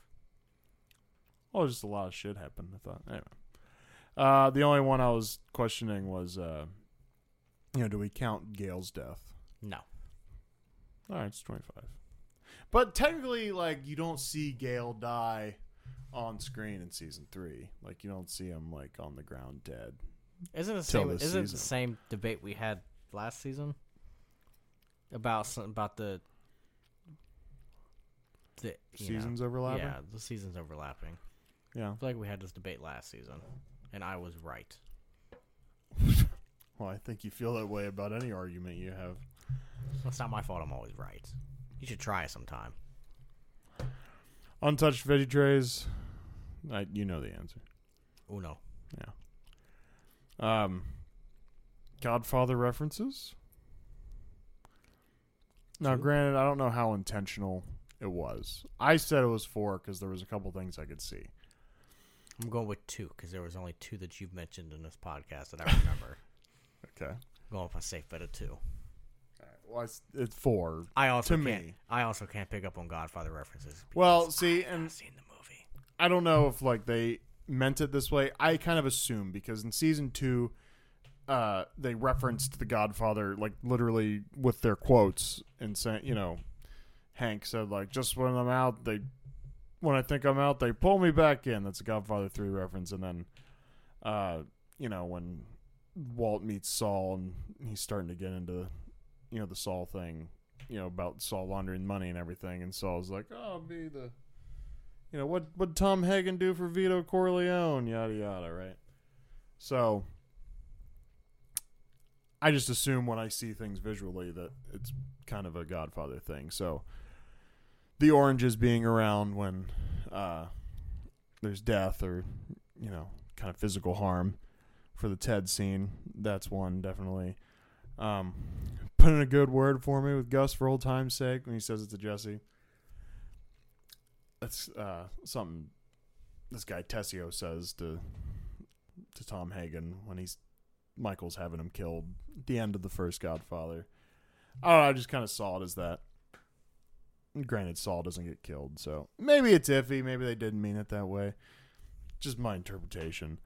And then there's Gus dropping the box cutter because there's the notorious scene in the first Godfather where Michael, kills the police captain and the guy who had his dad shot, and the whole thing that, this guy Clemenza keeps telling him is like, you shoot the guy, you drop the gun in the restaurant, and so the whole thing about like the gun dropping on the floor after you do the deed, it's just like you just get rid of it.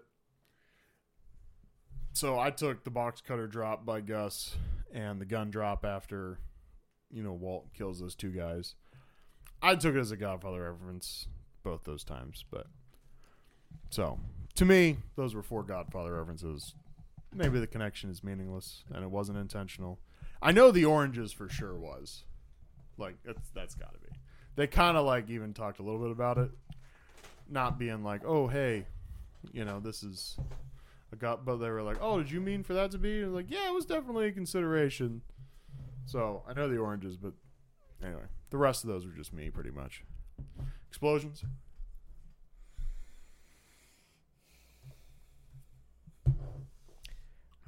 We know there's a fucking car. Then there is the. I'm going with 2. There's only 2 I can think of. 3. 3. Challenger nursing home laundry. Oh, fuck. I'm stupid. Because I counted the fucking laundry in the Challenger. I didn't fucking count the goddamn nursing home. Fuck, I'm stupid. Skylar white girl moments. 83. I said 9. Locksmith, I'm not leaving, and the Frozen Peas black eye thing. Dinner script, driving to the Four Corners, too much money storage vacuum bags in closet, persuades IRS guy with breasts, PT Cruiser, and on the phone with Walt after he wins against Gus. PT Cruiser, that's just an insult. Bangs briefly shown or implied. 1. Yeah. Immigrants deported. 0? 3. Oh, 3. Yeah. Yeah, because they went down into the thing. You got any bed summaries? No, I don't for this one. I have 2. First is when white privilege goes wrong. And the second, ricin. It sounds like rice. That sounds like that could be like a product motto for that. Like sounds like rice. Just like a commercial. Ricin. Sounds like rice. Find us in the dairy section. Yeah. Yeah. That's it. Just a 10-second ad on YouTube. It's the one you can't skip either. Ricin. Sounds like rice. Find us in the dairy aisle. Yeah. All right. So brings us to the end of season 4. You pretty excited for season 5? I'm ready for season 5. It's the conclusion season. Indeed. No little El Camino after that. Brings everything full circle. Okay, so if you're seeing this is after season 4. A lot of people get bored with the special features shit, but I find it fun, so I was just going to put it at the end. And that way, if you're trying to listen to a podcast about Breaking Bad season 4, you can do that, and then see Special this if features at you're the end. interested in the special feature shit that I'd get off the box set. So that's what this is. So let's bring on the special features. Yeah. So, and you're probably not interested in the special features either. Actually, I kind of want to hear it. But I am interested in special features. I like the series. I like to know the little tad bits, especially my favorite one about Walt jerking off, but it turns into him throwing up. that is a good one. Reference season 1 podcast for that one. I think that's my favorite one. It's just hilarious. And then now when you see that scene, you're just like, You're like, yep, I know what that is. he's jacking off. Yeah. So I divided into a couple categories. I have casting, the effects, locations, and alt/deleted/extended scenes. So if we start at casting, also one directing note within the casting, I didn't know where else to put it. David Slade, not Spade. Oh. Slade. He's a British director, and so there's the scene, and I can't remember which episode it is, but if you notice, there's the one episode where Walt's changing out of his lab clothes at the lab, and he's like putting on pants, and he's in his underwear again, which doesn't really make any sense. Like, he hasn't really done that in a while. They're putting on the big, suits over the kind of hazmat suit deals over their clothes, so he hasn't done that in a while. Excuse me, but apparently what he said was, if I'm going to direct an episode of Breaking Bad, and this is the only episode of Breaking Bad he ever did, he said, if I'm going to direct an episode of Breaking Bad, Walter White's going to be in his whitey tighties. So that was the express purpose for that one, which I thought was funny. And that was David Spade that said that? Like- Slade. So Joe Dirt? Like with an L. Joe Dirt? No. Oh. Slade. Spade. As if I slayed the dragon. You don't spade the dragon. I mean, you might if you don't want it reproducing. Maybe the one from Shrek, right? You're mispronouncing. It's Spade. Okay. Next. So we all know Bogdan. He Yep. pops back up in this season. Good old 'Cause they- eyebrows. Yeah, good old eyebrows. He pops back up this season. They buy the car wash from him. So, funny story about Bogdan getting that part. I should have wrote down his actual name. I just like things you think about when it's too late, But so Bogdan's family wanted to be on TV. It was like his wife and daughter or something like that. And so he drives them down to audition to be extras, like when they're doing the pilot. Mm-hmm. And so they saw him, the casting people. They see the dude playing Bogdan, and they're like, "Hey, can we take your photo for casting?" And he's like, "Yeah, whatever." So they photograph him, and then Vince sees the photograph, and he's like, "That's the guy I want for the car wash." And so then that's how he gets that part. And he's never acted before that. And apparently he's actually kind of Walter White-ish, because he's like a nuclear scientist. Like in real life. What's funny, so I just looked it up just to figure out the dude's name. And like as you were saying that, I was reading where it says that he has a PhD in chemistry. Yeah. And he's from Romania. Yeah. And his name is? Maurice Stan. I think that's how you pronounce it. There you go. Maurice Stan. So that's a fun tidbit. So the cartel meeting with young Gustavo, Gus's little flashback there. It's kind of like a Scarface reunion, because you got Stephen Bauer, who played Manny in Scarface, and you have Mark Margolis, who obviously is playing Hector there, but he was the Shadow. He was this assassin dude in Scarface. And what's funny about him, Vince was saying, is that he's just this old Jewish guy from New York that doesn't speak any Spanish, but he always gets these roles where he plays Hispanic dudes. So,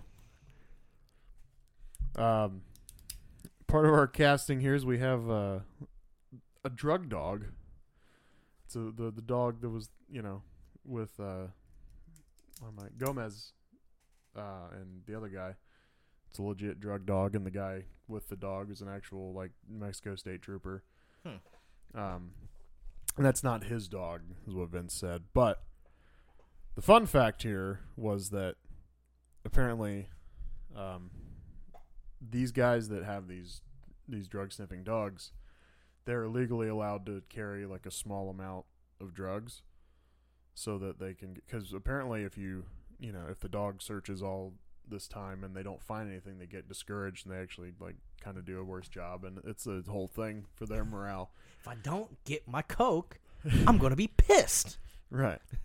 And so if they don't find it, so that they're allowed to carry like, I don't think they said like a specific amount, but a small amount of drugs, so then they can like plant it somewhere and have the dog find it, and then the dog doesn't get discouraged.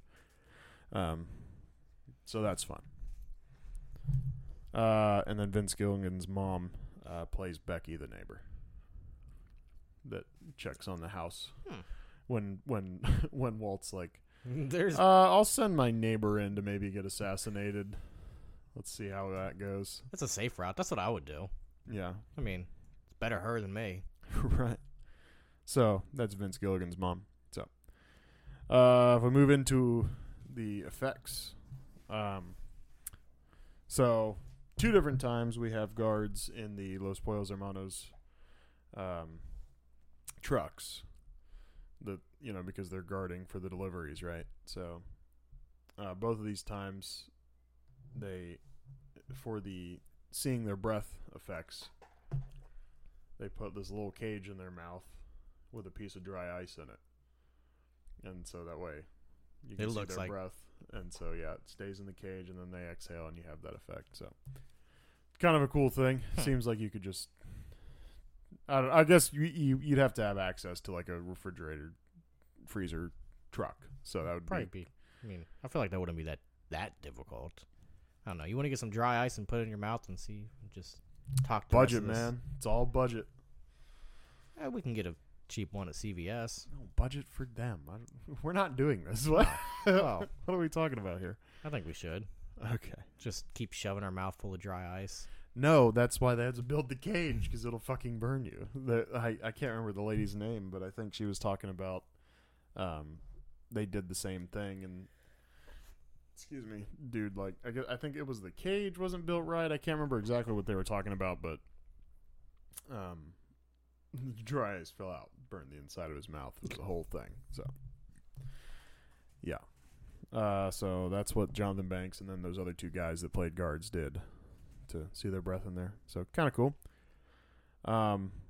Michael Flowers, he's the set decorator for the show, and he said that they do their research pretty well as far as the lab goes. Isn't that such a like one hell of a last name, and like that's the profession you're gonna have, Flowers, and you're a decorator. You're a decorator. Yeah, no, it's kind of like you were born for it.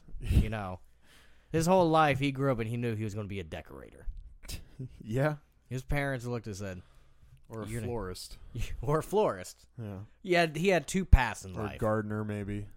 He had landscaper. He had 2 paths in life. It was either something with flowers or decorator. Yeah. True. So he was talking about how they really did their research. They couldn't find out like all the specifics, but the lab that they have set up could probably make meth. And a lot of the stuff in there is used when you make toothpaste. Is what a lot of the stuff is for, actually. He said the meth is it's the rock candy that you turn into cotton candy. And he goes, so all these sets, they all smell like you're at the fair because it smells like cotton candy because they have rock candy everywhere. I remember seeing that that all the the ice, the blue crystal was all just blue, tinted rock candy, and I was like, I bet you it probably tastes delicious. Yeah. Well, then they were talking about, so they do not fill those totes up, those like 200-pound totes. They probably would do like the outside, and then they do the whole the empty box in the middle, and then just fill it in with the rock candy. Could you imagine fucking just old ass Bryan Cranston? And like, fucking rock candy. Yeah. And like, it's not like they can reuse the same totes. They have to make a fresh batch every time. That'd be, you know what? That would show true dedication, but probably a budgetary problem.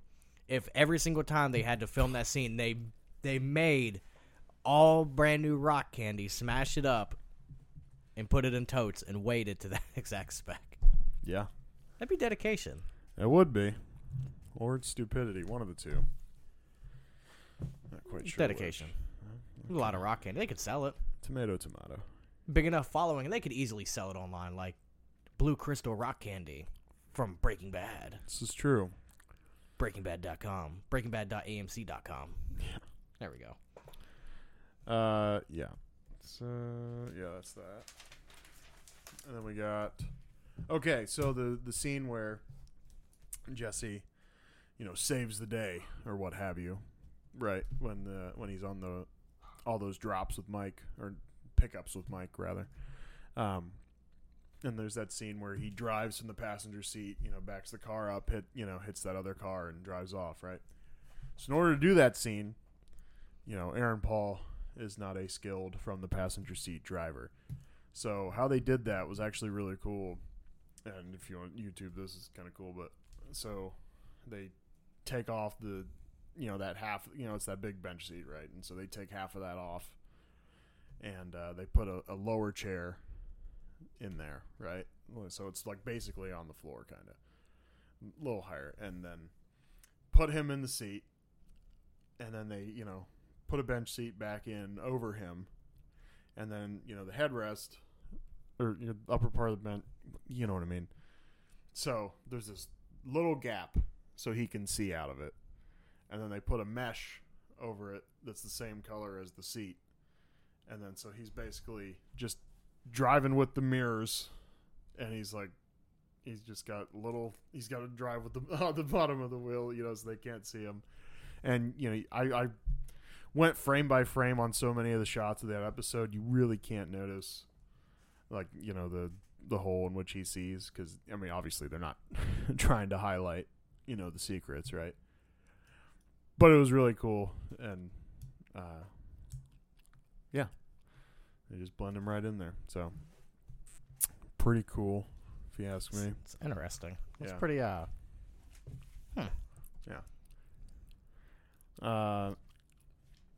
So then, all right. So most of the scenes aren't filmed. Most of the scenes at the White residence.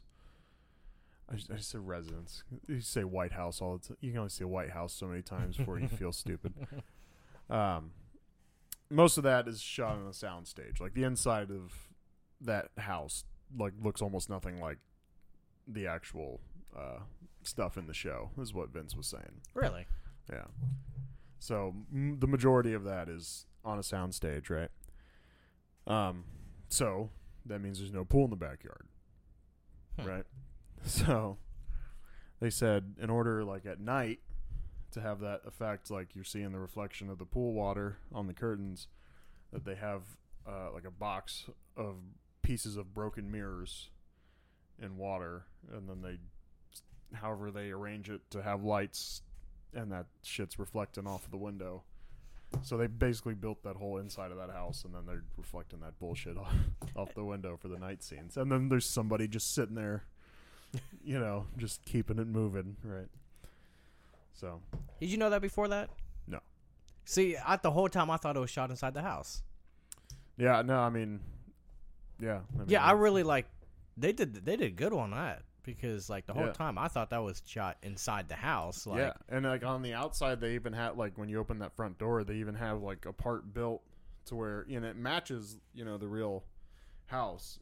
So it's funny, and I don't know if it was last season when it's Walt comes by and Skylar's they're talking in the driveway, right?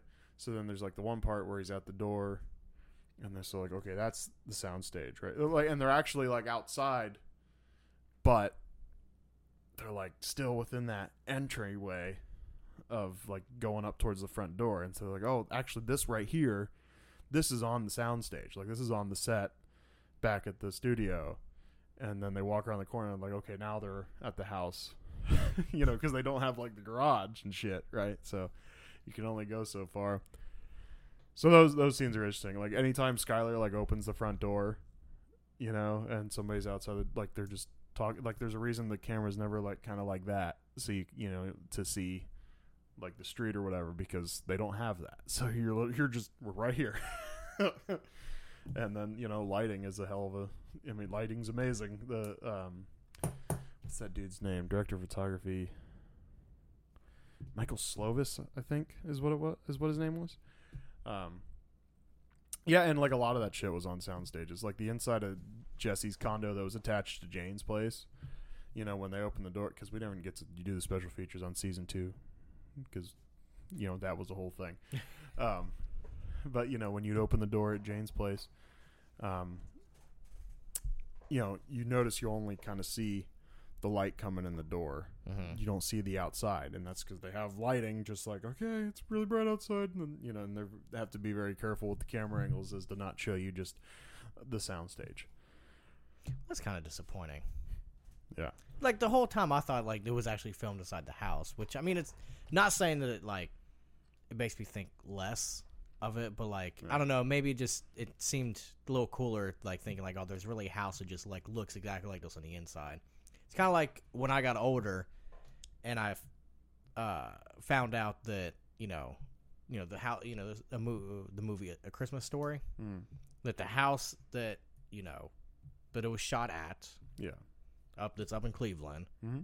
That they did the exterior shots at the house, but the inside was on a soundstage, and the inside of that house looks absolutely nothing like. Yeah. So like I've my wife suggested before, how about we go to the Christmas Story house in Cleveland since you love that movie so much? I'm like, nah, because it doesn't look. Because I've seen pictures of it. It does not look like they tried to make it look as much like the set, but like it's not. And I'm like, if it's not the real thing, I don't want it. Yeah, that's what I mean. If you start digging into this shit, you realize that like almost nothing, your whole childhood's a lie. It's like, oh, none of that. Like, there's not a sweet.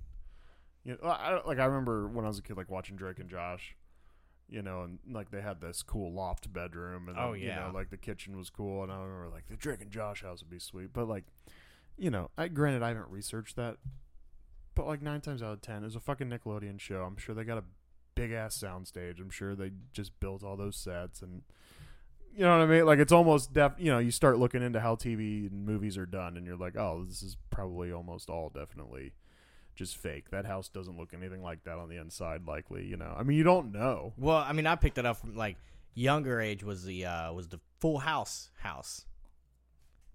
Even from a younger age, like once I started like looking, I'm like, I don't know, it just doesn't match up with how the outside looks. And obviously we know that, with the fucking, live studio audience. Yeah.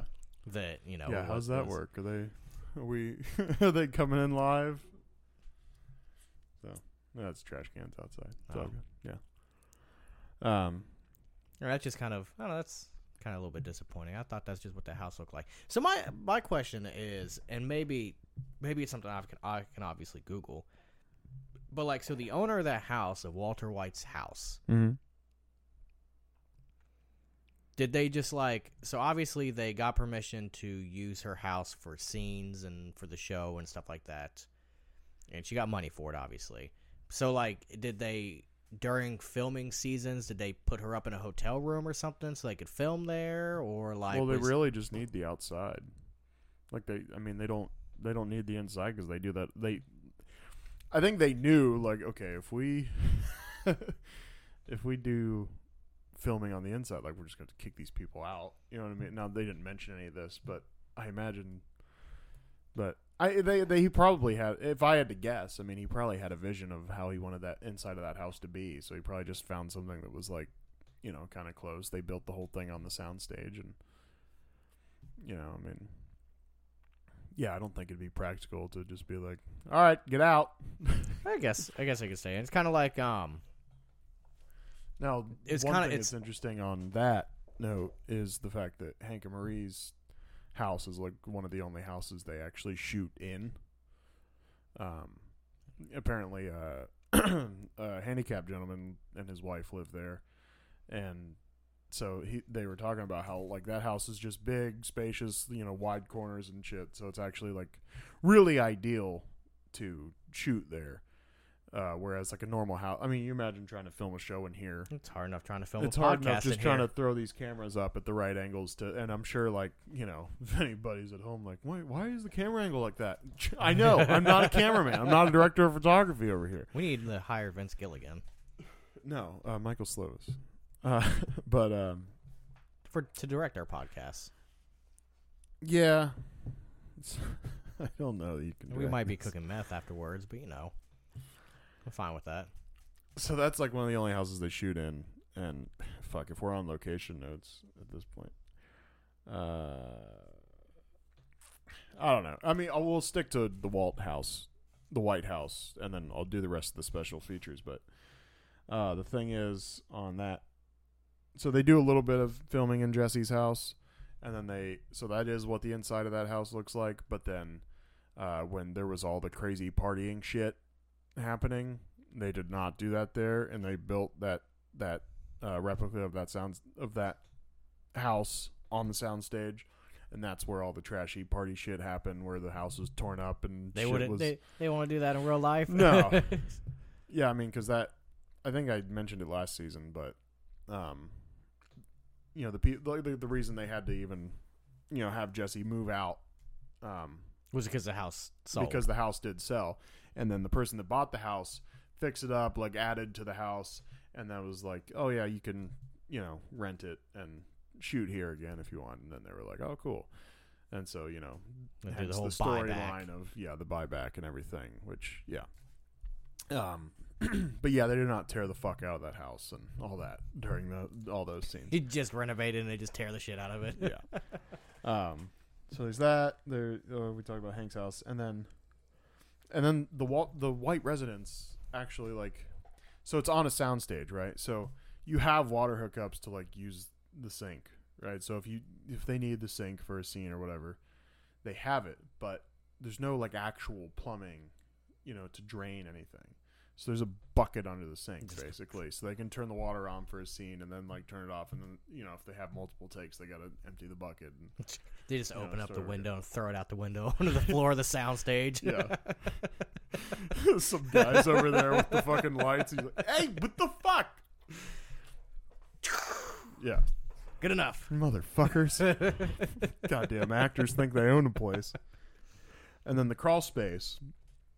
Anytime he's in the crawl space, because obviously we're not at the house, that house is a slab, so that house doesn't even have a crawl space. So they actually built the crawl space in the studio, right? And so I think, I should have wrote down how big it was, but it can't be more than a 10 by 10, and it's kind of up on a lifted platform.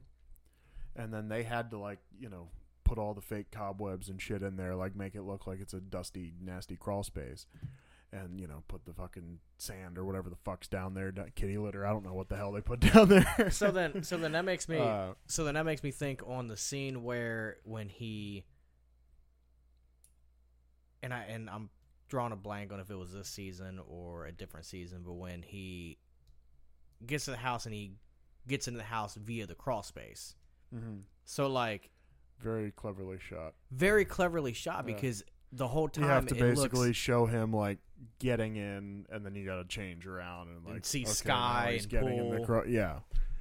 It's a whole there's a reason he's not completely in, he's still going in, because he can't go in there. There's nothing there. Yeah. And that so then they had to build that room then over top of the crawl space, and so that whole stand is kind of cool. And so then they show him in the crawl, for the scene when he's sitting there laughing and everything, in episode 11. So that's a pretty cool thing. Anyway, so kind of back to I didn't know if to put this into special effects, or I didn't really have a category for it. I guess I limited myself on the categories. But there's the episode where Jesse's playing Rage, when he's still dealing with the, trauma over the Gale situation. Fun fact about that game, Matt Jones, who plays Badger in real life, he, voiced the character in that game, Gabe. So that's kind of cool. Huh. And then, so anyway, Jesse's going through the game, and then you come up to that first corner, and then he turns the corner, right? And so in the commentary, they're like, okay, there's the Easter egg right there. Okay, and there it goes. And he's like, we're not going to give it away. And I'm like, that's why I watch the commentary. Give it away, please. Can you give away the Easter egg? So basically, Gale is written on the wall. And it was a special version that Rage put out to them just for this certain thing. But yeah, Gale's written on the wall. And you don't know, like, it took me like a couple times, but like the G's back, like all the letters are backwards. Mm-hmm. And so you don't necessarily like figure it, like it doesn't register right away that it says something. I just thought it was some like goofy, I thought it was like honestly a different language or some shit they put on the wall. But it says Gale, but all the letters are backwards. It's like that right before he turns that first corner in the game. So that's pretty cool. And then apparently if you, so obviously that was a modified version of the game for the show. And then apparently in the real game, like since that Breaking Bad came out, you can find the Tuco's grill encased in glass. You can find that like on a shelf in some room or something somewhere. Yeah. So that's in like the real game now. So that's kind of cool. A couple more special effects stuff. The Walt Joyride and the Challenger before they blow the fucker up. You mean the Chrysler promotion part 1? See, I don't think they were quite sponsored, but I'm curious to watch commentary once we get to season 5. See if that's mentioned, because that was obviously fucking product placement. Because when in the commentary for this episode with the Challenger and the last episode with the Challenger, they were kind of like, "Oh, and Chrysler's such a great company. We would love for them to sponsor," like kind of doing that whole deal. So I think they just like picked out a Challenger for this one. So I am pretty suspicious. I'm pretty sure that Chrysler probably paid them a little bit to do the thing next season, but They did the thing. We all know the thing. we all know the We thing, all know the the Chrysler thing. commercial and the the intro of the Breaking Bad. episode. Yeah.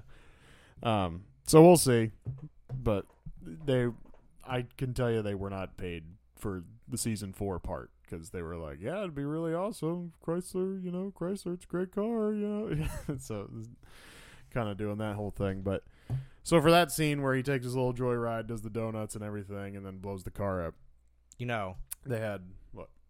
Chevy's a pretty good car. It'd be pretty cool if they would sponsor us. Yeah. I mean, I could definitely drive a 2023 Camaro here.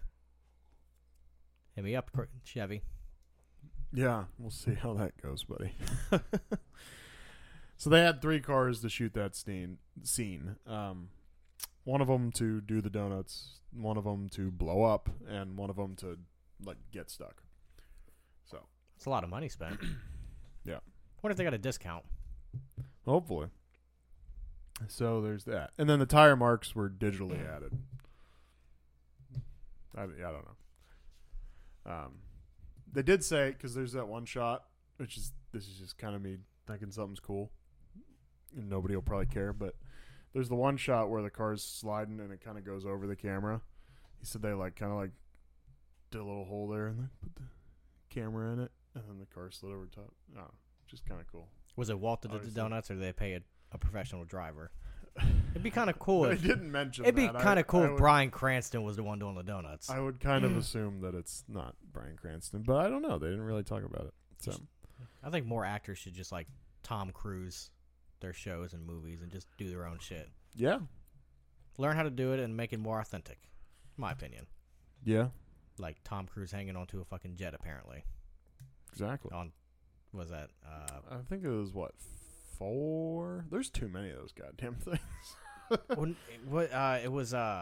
Mission Impossible. Yeah. No, it was No? the recent movie. What are It's you on talking Paramount Plus. What is it? Top Gun. He No. held on to a jet? Yeah.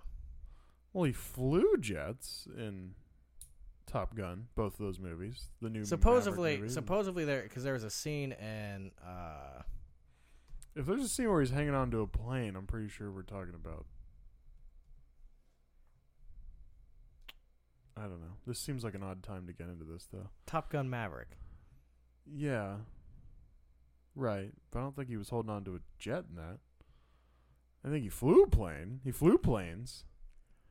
Seems like a weird time to get into this, though. Yeah, very okay. Okay. We'll get back to it. We'll look into it later. Yeah, let's do that. But I'm pretty sure when he held on to the outside of a plane was one of the Mission Impossible movies.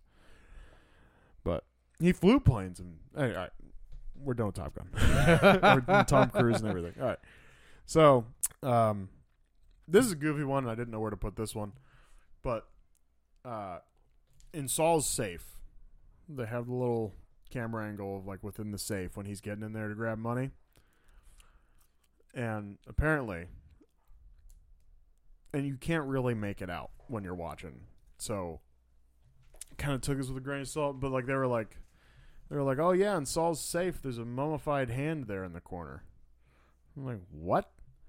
And I mean, I paused it. I mean, I guess I can kind of make out that it would be that over there in the corner.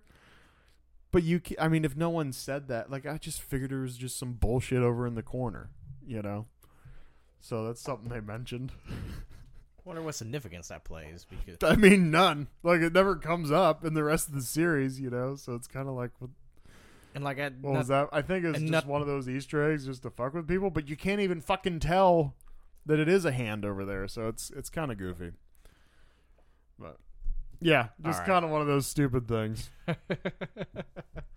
And then we go to kind of the end of the season, some of the special effects for some of this, because so apparently they could not use an air cannon to blast the door off, you know, for that last, because obviously they didn't set a bomb off. Oh, in the room for the nursing home. Yeah, yes. I remember I watched a bunch of behind the scene things of that scene on YouTube. Yeah, it's like a nitrogen doing something with the building up the pressure, and then it just blasts the door off. And they said if they used an air cannon, then there would be white smoke, and like it just wouldn't look right. And so then what they were saying was they had to paint the room black. You know, as if it was burnt. Because, again, they couldn't just set a bomb off in the room. Kind of cool. Yeah, it would be. I mean, it was an abandoned nursing home. So, not like there's any old people actually there. Got to pay extra. I think he was saying that they were starting to like renovate and get it back up and running. So they probably wouldn't appreciate them blowing a hole in the building, but. Just, I mean, in the details, when they were talking about the details, then you have, like, the blown-up wheelchair with the hole in the middle and shit. Like, it's just fun. So that's cool. And then, you know, with all the debris and everything, so you have that initial shot, and then they had to kind of CGI some of the debris back in because they needed to have a path, you know, for the whole camera to kind of wheel in.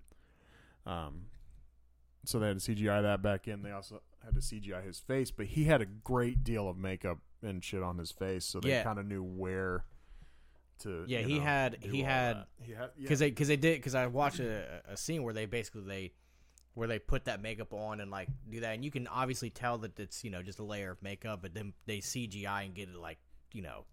But I mean, the thing looks fucking legit gross when it's on there. It looks even more gross with the CGI. Yeah, I mean that's the dude, you know, Greg Nicotero from, you know, that does all the Walking Dead shit.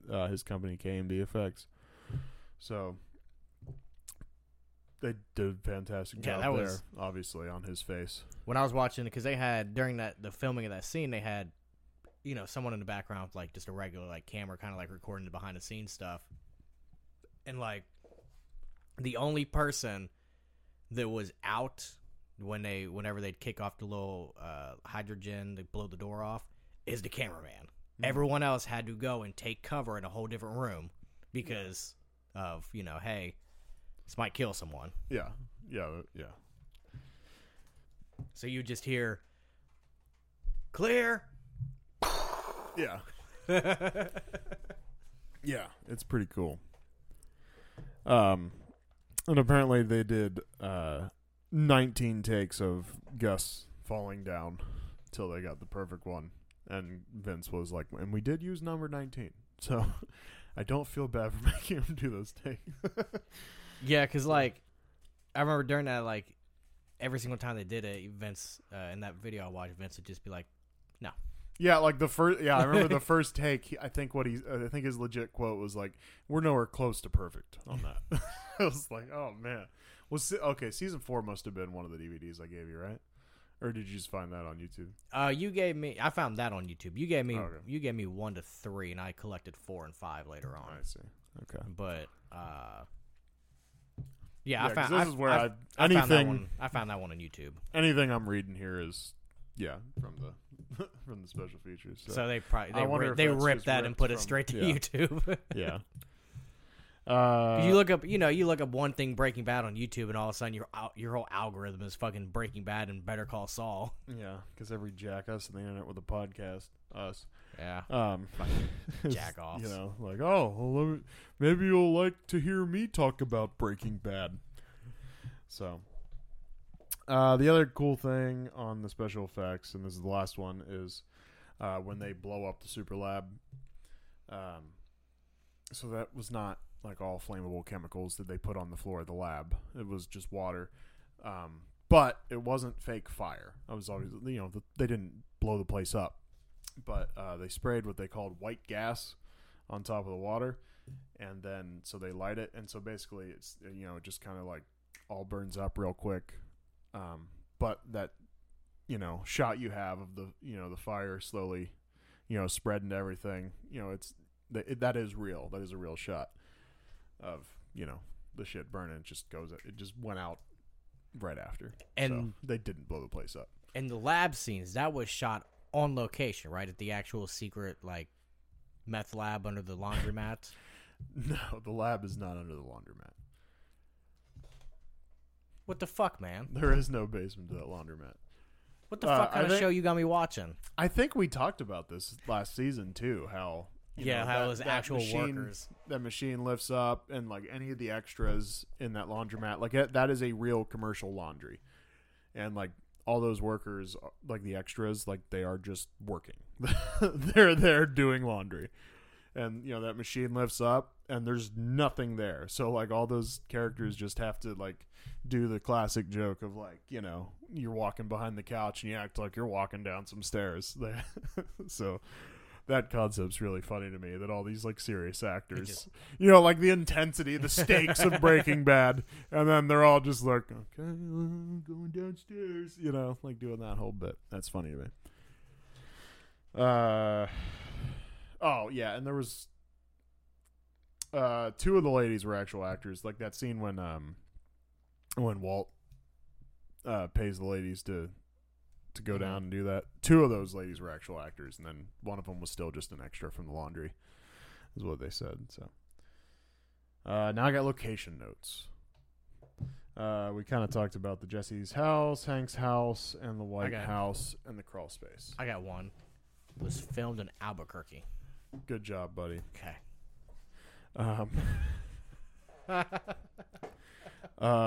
Where they shoot Los Pollos Hermanos is a place in Albuquerque called Twisters. Like, it's an actual fast food chain. Supposedly, from what I've read about that it is very subpar food, but people go because of Breaking Bad. I mean, I would go eat once. Yeah. I'm curious to know if the inside, if that was another. I mean, I'm not flying to Albuquerque just to do it, but if I happen to be in Albuquerque, I'd be like, all right, let's go to Twisters. You ever going to happen to be in Albuquerque? Likely not. Because you don't fly. I don't. And I don't see you driving that far. I don't know. If life takes me to Albuquerque for some reason, maybe I'm on a cross-country trip for some stupid reason, I don't think you'd do that either. I don't think I'd do that. I don't really like leaving the house or anything, But, unless I'm just going to get some food and coming back. But, no, I would, if for whatever reason life circumstances puts me in Albuquerque, I'll go to Twisters, Anyhow, so the Four Corners scene, this one is kind of a goofy one. So logistically, like Anna Gunn did not have time to drive out to the Four Corners. You know, that whole scene where she goes and ponders her life and flips the coin and all that bullshit. Right. So the footage out at the Four Corners is a stand-in for Anna Gunn. And so you'll notice that when she's walking up, you don't have great shots of Skylar, right? You're kind of behind her. You know, it's either, and you know, sometimes it's like from above and she's just kind of looking at the ground. So that the amount of locations for that scene is hilarious because you have the stand-in walking up and kind of standing there, and they have the above shots, and then you have they recreated, you know, the scenery of like the Four Corners, like they recreated that little bit in the studio of like actually looking at the borders and everything. And then any scene you see of, you know, that looking up at Skylar from below, that is just shot in the parking lot outside the studio. Because, again, Anna Gunn did not go to the Four Corners. She was like, I don't have time to fucking drive to, you know, all this shit, right? She wasn't like... I'm sure she had time. she wasn't a... You know how women are. I'm sure she had time. Probably. She wasn't a bitch about it, but they were just like, yeah, logistically, we couldn't have Anna drive out there. We had to have her do other stuff, yada, yada. And so, yeah, there was a stand-in that went out there and did that. And then, like, if she's out, you have the from below view of Anna, you know, it's from the ground on the parking lot at the studio. And then, you know, the shots you have of her doing the whole coin thing, you know, that's at the studio, you know, when she's flipping and moving the coin and all that bullshit.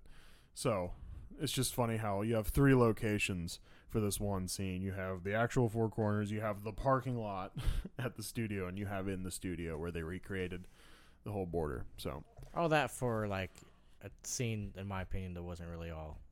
Yeah, I don't care about Skylar enough, to be honest with you. I mean, she is important. Like, it is important. Like, you're seeing what she's going through, but it honestly makes me more annoyed with her that, you know, because Walt does the whole thing, and she's like, Walt, why are you fucking up our life and being a criminal? You suck. We're in such a great financial position, you prick. And, you know, he's kind of like, huh? And then, you know, she turns and goes, oh, well, if you're going to do it, I guess we better, you know, dive in head first, right? And so then she's like, I'll launder the money. And then, she's you know, back to fucking Walt, you goddamn criminal. You and now she's making back our to life horrible. Walt, what are you talking about? I'm the one who knocks, you know, like what the fuck, you know, because it's after that scene. And so I guess it shows you this, and maybe it's to highlight the difference between, you know, Walt and Skylar and how I don't know. Anyway, I'm sure we'll get into it a little bit in the actual thing that happens before this. We haven't done that yet, so who knows? But I don't want to put too much of it into this. We're just doing the special features. But that is funny that there's 3 locations, for one shot. Such a not important scene, in my opinion. Yeah. So the place where Gus has all their meetings, the you know, Los Pollos Hermanos farms, right, with the chickens, it's fine. It's good. It's fine. I promise. Jason and I did like a whole like 30 minutes, and it was like, oh, the computer went to sleep, and then we, you know, woke it up, and it still had the whole thing. Okay. Yeah, so it's fine. It's good. I promise. So that location where they had the chicken coops and everything before, apparently that was getting demolished. So like all the chicken coops were gone. So if you notice the meeting in this season, they're very strategic to not like show you, you know, the chicken coops. It's very like focused in this direction for that meeting. And then they had to just add in, you know, the chicken sound effects. And, you know, they had to add that shit. There's 3 guys standing off in the background is making chicken noises. One over here, one over there, one back there.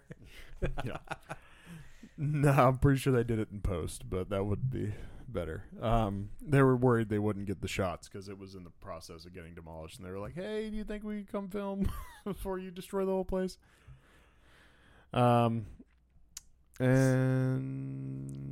yeah, it's all on locations because we cover the laundromat and that it's an abandoned nursing home. So, damn, yeah. I should have brought a veggie tray. Was that the scene where he didn't bring a veggie tray? That was the one meeting where he didn't have a. No, Or there did was he have only a veggie tray? there was only one veggie tray this season because they only have one meeting in that place. And if you remember, it's Mike and Jesse in the car, and Jesse's holding the veggie tray. Okay. So I'm gonna start bringing it. I should have brought a veggie tray and just laid it out right here, just for the props of the podcast. take the plastic wrap off and shit. Yeah, you have to like take the lid off and plastic wrap it just so you can be like, yeah. Anyway. And I'm still gonna eat it. He'll fucking in the pocket. He's gonna be munching on a fucking carrot. Why not? Why not? Someone's got to eat it. So then the last thing is the alternate and deleted / extended scenes.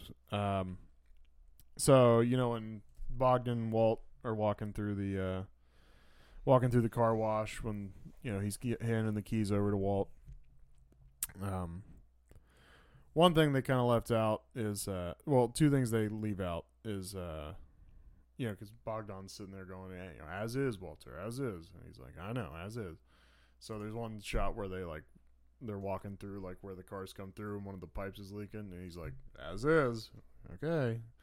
And then in that same scene, he already kind of goes on this little rant with Walt about like, you got to be tough if you're gonna be a boss. And then he talks about like lying employees, and he's really just kind of giving it to, like, even kind of trying to demean him a little more. And so, I mean, I kind of liked it because to me that even like added to when he tells him like, no, you don't get to keep the dollar, like as is Bogdan, as is, and keeps the dollar. Mm-hmm. And so then he takes that dollar to the soda machine. And apparently they could not get that fucking pop machine to work. And so he said they just tried and then finally they just had the take of like when it like the dollar went in and then they cut before it spits it back out, and then they just had to like get him a can and like they had edit in the sound of like and then they just had to put a can in there, and then he gets it out. No, because they just couldn't get the fucking pop machine. Fucking Bryan Cranston standing there with a fucking dollar trying to get it, and Vince Gilligan standing in the background like, what the fuck?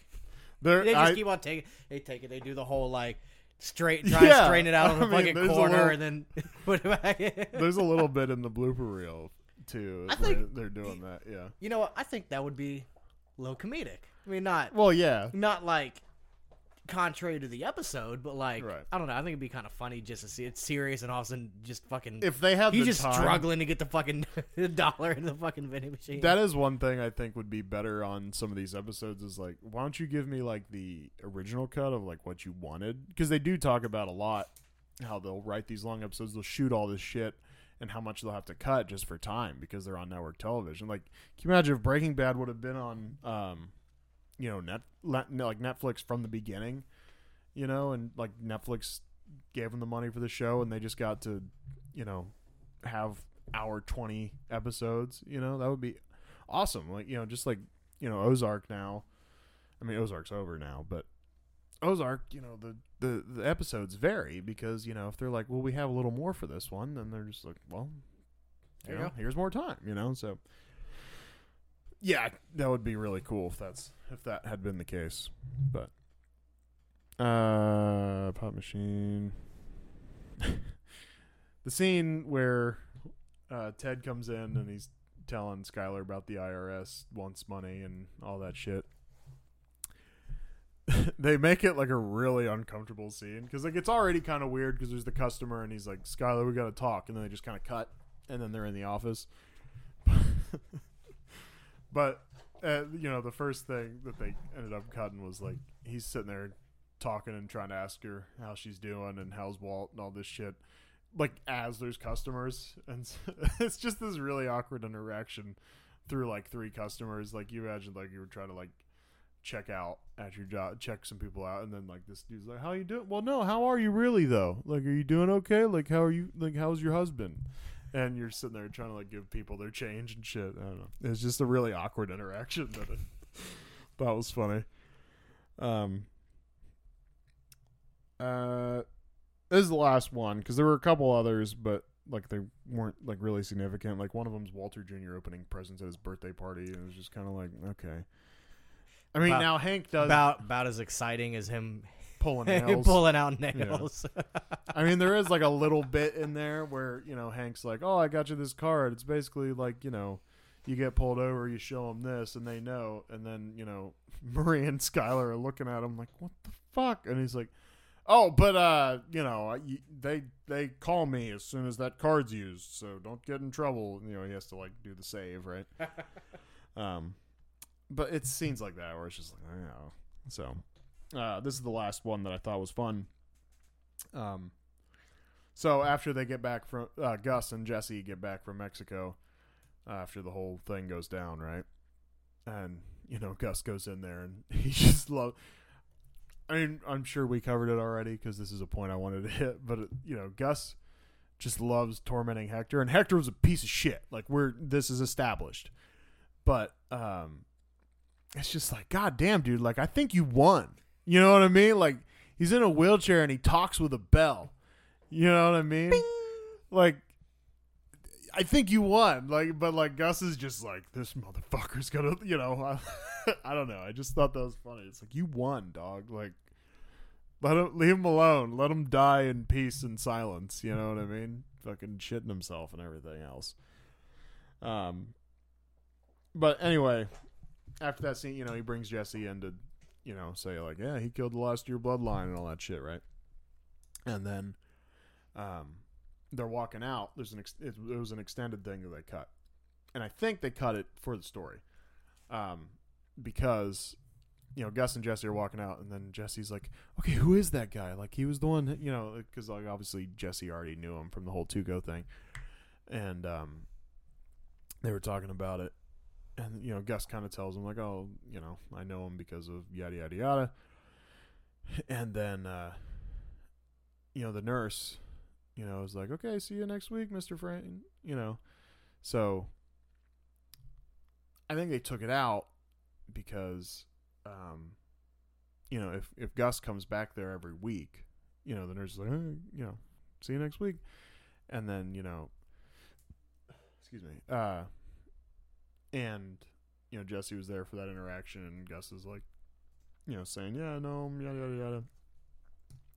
Then it's not going to be as big a deal. The fact that they had it as that slight interaction of just, he's the guy, and then, cut, maybe, I think in the actual story it doesn't exist, that conversation, because if Jesse knows he comes back there every week, like it's not that hard a thing for Jesse to think about at that point, because when Walt's like, hey, we need an in, like how do we get Gus? Like, can you think of anything? And then it takes him a while. If he had seen that interaction, or had that interaction with Gus, and the nurse is like, oh, see you next week, and all this shit. Like, they don't necessarily have to lure him back to the nursing home. Like, he'll be back next week. Just wait him out, and, anyway. That's fair. That's a fair point. Yeah. Yep. So, that's all I got on the special features and stuff, so. Little bonus thing. We're recording this basically Super Bowl weekend. And have you seen that there's going to be a Breaking Bad style ad? Popcorners. Yeah, I see. They pretty much have already fucking. I don't know if it's going to be different, but they've already posted one on like social media that I've seen. Yeah. I don't know if you've seen it or not. Yeah. It was on Cranston's Twitter page. I don't remember why the fuck. I think it popped up in a. It pretty much popped up as an ad for me on Facebook, but I watched it. So I don't know which I guess that wouldn't really make sense for them to release the ad before Super Bowl Sunday. Yeah, maybe there's a better one. Different. There's probably a different one. We're gonna eat a lot of snacks together. Tight. For reference, anyone listening, which you may have already seen that commercial by now, or may not. I don't know. You know how Super Bowl commercials are, but it was Walter, Jesse, and Tuco. Yeah, and they were selling them this what was the fucking product? Popcorners, which looks like Doritos. Yeah, if I had to guess, I haven't done any research, but it kind of seems like it's one of the rice, kind of like the rice cakes, but like in Dorito form-ish, I don't know.